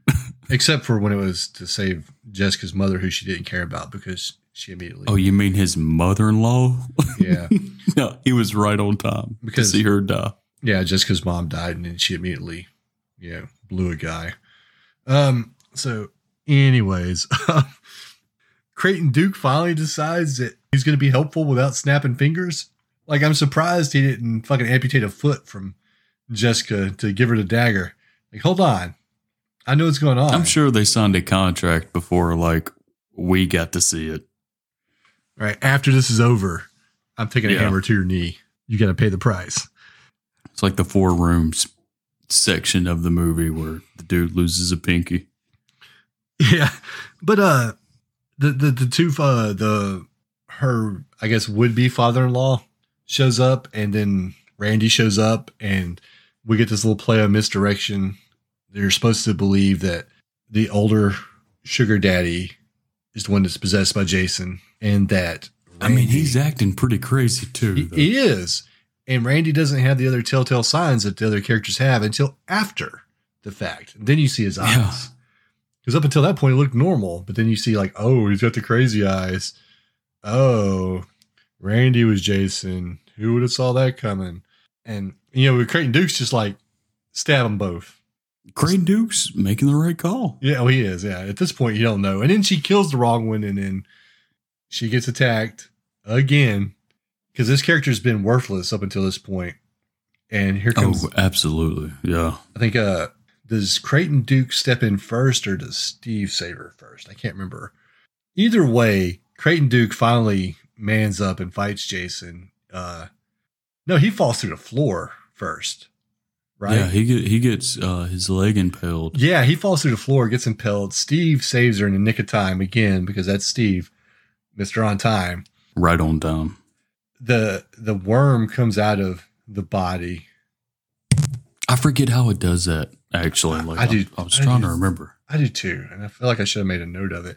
But the worm comes out of the body, and at this point, it's gigantic. It can't even fucking like come out of a mouth at this point, can it? Because it's got little arms, it's got this big head, it's got this little slug back end going on. It's fucking welling around, and I think it gets tossed and it falls into because there's holes all in this floor. The building somehow hasn't collapsed on itself because everything else is strong except for the floors. They used cheap ass wood when they made those, and so everybody's falling through floors in this entire movie. Especially this room. Yeah. Where all of this is taking place. And then the slug falls down. Creighton Duke has pulled himself free. The slug conveniently finds the body that was hidden by Mr. Campbell, Sleazebag. You say it goes up the booty hole. I said it went up the vag canal. Either way, it goes in, and Jason's reborn, fully clothed with a hockey mask, because that's how childbirth works. Pretty much. Yeah.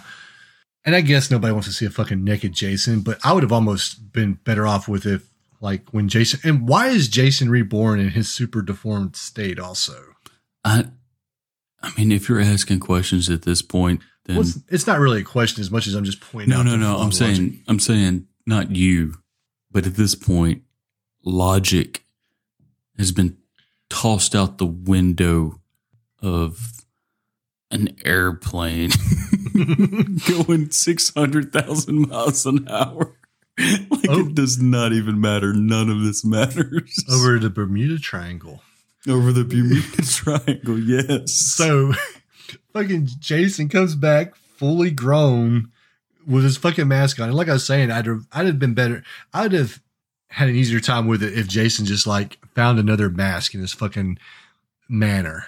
Because we came back as 11-year-old Jason who drowned. Dude, yeah, that might have been better. I mean, that's something. Yeah. So at this point, we're back to a Friday the 13th movie for like 5 minutes. Jason's back. Creighton Duke finally decides to man up and do something without requiring sacrifice, virgin blood. And he gets bear hugged to death. He sacrificed himself, though. He handcuffed himself. And I was thinking, too, why doesn't Jason just rip his fucking arm off? But then I saw Jason just ripped his hands through the Yeah, he did the do cuffs, that, yeah. which, goddamn, that's going to hurt. But yeah, Bear hugs Creighton Duke. Jessica drops the fucking dagger. You know, Steve is holding the fucking drawers up or whatever it is, the entertainment center, I don't know, fucking holding it up so Jessica can reach for it. Jessica has shown herself just to leave her baby fucking laying around throughout this entire movie. Oh, the baby. But at this point, she won't set that motherfucker down so she can reach that dagger. And then it falls through the floor again. And this makes like the 18th thing that has fell through the floor at this point. So then Steve, to his credit, lasts longer than any person ever lasted with fucking Jason in a one-on-one fight. Ever, yes. At this point, I feel like he should have been Tommy Jarvis because that's shit that's only reserved for Mr. Jarvis. It made Jason look so bad. It did. Well, I had to just take it as Jason was toying with him at this point, right? Like, that's the only justification I could come up with. But yeah, Jason's toying with his food. But, you know, he's kicking his ass thoroughly. You know, fucking survives. Jessica gets the dagger out and gets that. Side note, I just have to say it because we're here. The jungle gym that Jason threw. Yeah, is that what it Steven was? threw? I don't know what it was. That's what I thought. Is that what you call it? Well, I thought so, but I didn't know if that's what it's supposed to be. I thought, I don't know, like maybe they were hanging ferns off of it. Well, it's supposed to be like the exact same jungle gym that was used for the birds. Oh. Like the same one. I mean, if we're going to keep giving shout outs to movie better than us, better than what this one is, we might as well do that. Well, I was just side tangent. Jessica finally recovers the fucking dagger. Do you even see that? See what? Oh, when she recovers a dagger. I don't even think they show that in the movie. No, they don't show it because she just falls down there, and I can't remember if they showed it or not. But yeah, she's recovered it, and she makes a slow motion jump at Jason. Yeah, they don't show it because Jason's fighting Steven the entire time. And then all of a sudden, like, Jessica comes out of nowhere. Like, they couldn't. Well, they probably didn't want to show her climbing up the ladder. But yeah, she makes that slow motion jump towards Jason, you know, and you kind of got the music going here and everything. And she stabs him, and the spirits start coming out or whatever with the cheesy light effects. No. She don't just stab him. She stabs him, and then she has to kick it. Well, that was that. Yeah, that's because I was getting to that too. Like, yeah, Okay. she has to fucking stomp it in further because apparently the initial stab wound was not enough. It only released some of the spirits that were powering Jason because this has never been established in any Friday the 13th movie that Jason's powered by the souls of the children. Sounds like a different movie, a different series. A lot like a different movie that we're going to talk about very soon. Yeah, exactly. So yeah, and when she realizes it's not, and this is the only thing that worthwhile that she's done in this whole fucking movie is stab Jason, you know, and I guess it's supposed to make her look like the hero, but this is even worse than Big Trouble in Little China. Big Trouble in Little China, Jack Burton looked like a buffoon by design, right? And then he makes the play against Lopan at the end of the movie. Here, I don't know if we're supposed to like be cheering her on or what, but it's like, you're kind of taking away the hero moment from Steve because we backed ourselves into this corner with only a Voorhees can kill a Voorhees because you don't even realize it while you're watching the movie. And even afterwards, how far in the background they put her. It just kind of shows what a mess this movie was. Mm-hmm. Yeah, Jason dies. These giant arms come up out of the ground and start pulling him down the hill, and they grab Steve because I don't know why. Collateral damage, I guess.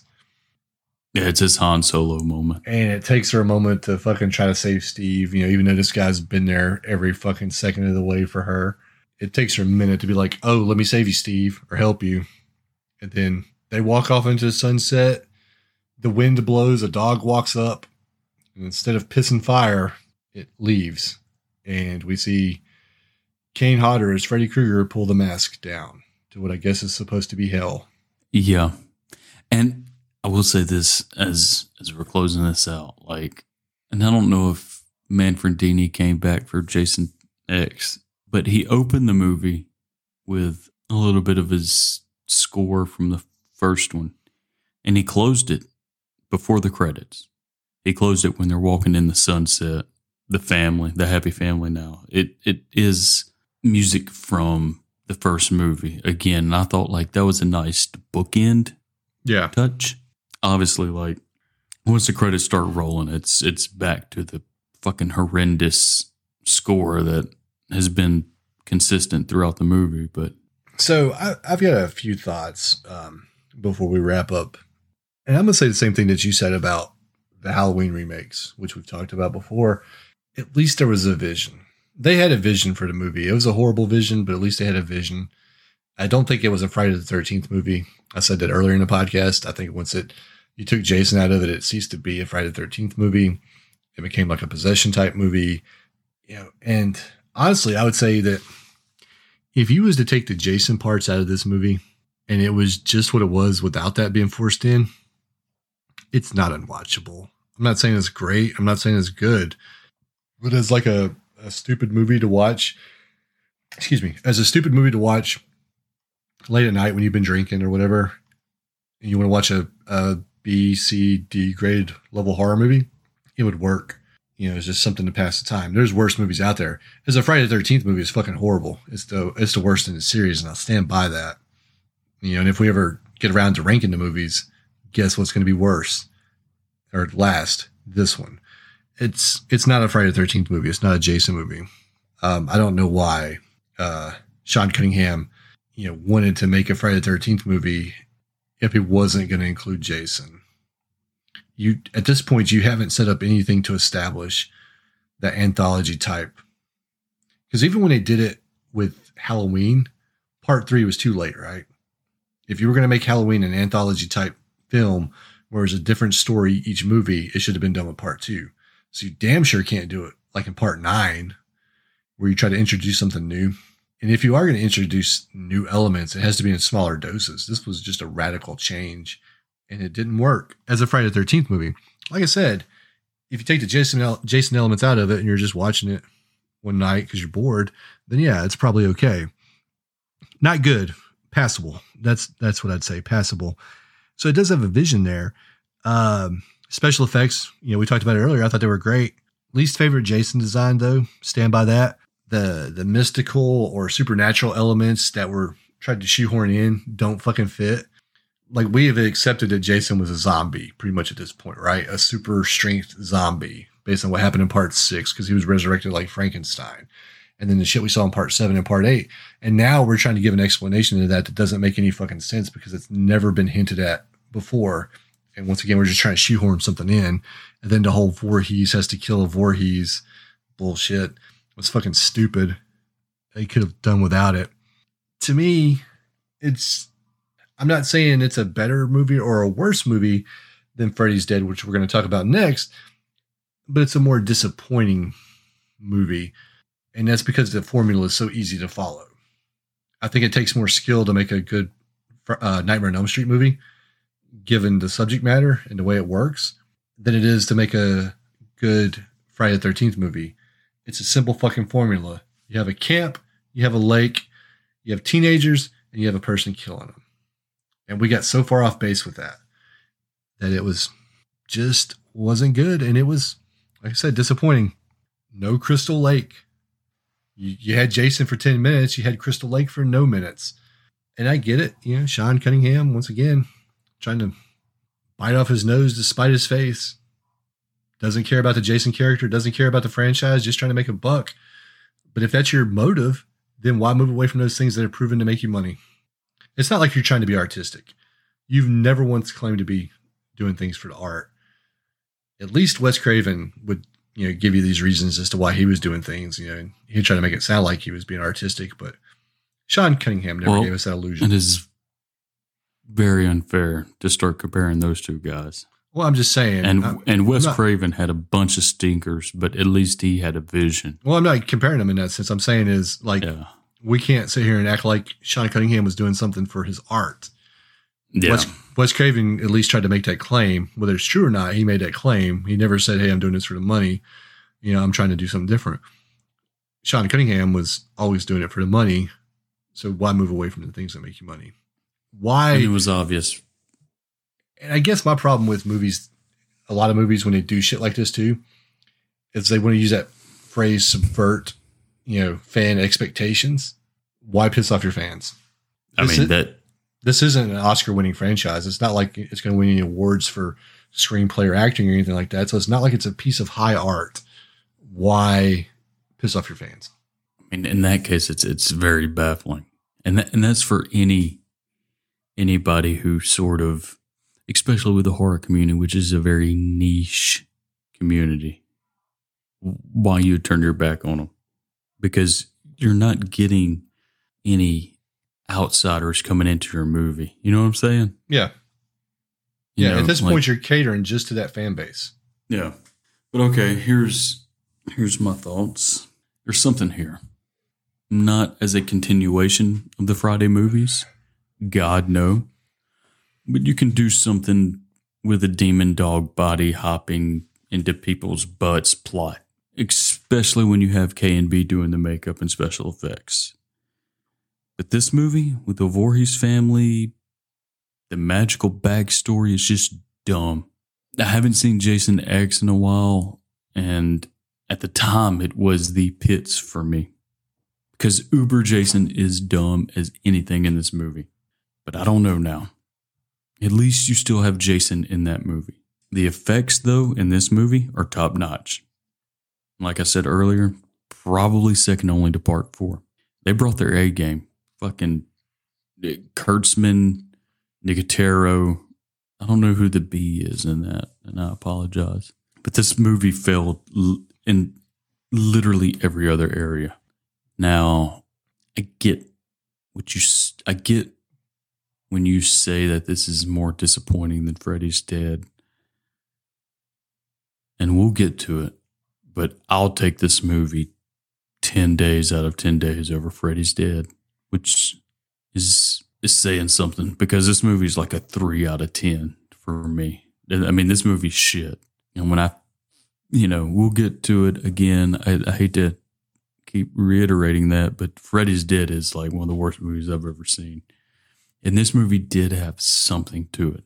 And it, again, if you just don't call this Friday the 13th or Jason Goes to Hell, or it's like you said, this movie could be kind of, there's something there.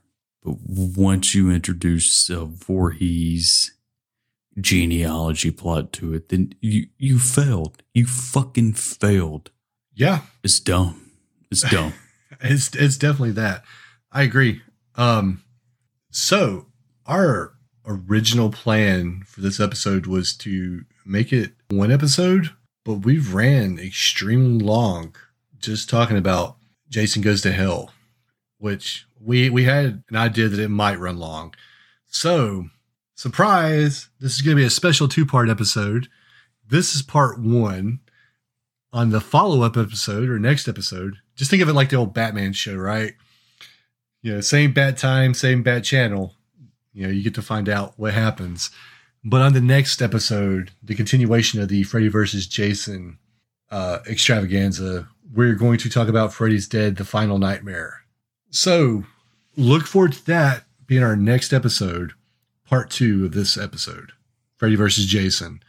So until next time, you can... Well, before you go, can I say something? Yes. Can I get a little bit more enthusiasm out of you? No. Yes, Josh. Okay. What do you got, buddy? Okay, thank you. I just wanted to tell your stepdad, Steve Wozniak, that I love him. God damn it. I guess this is going to be a running thing. It's not Wozniak, motherfucker. It's Wachowicz. So it's part of the joke, and every time you... Well, I feel like we get to a point where you're probably drunk enough to forget that it's Wachowicz and it's Wozniak. I mean, I doubt it. I'll never remember his goddamn last name. I just love him.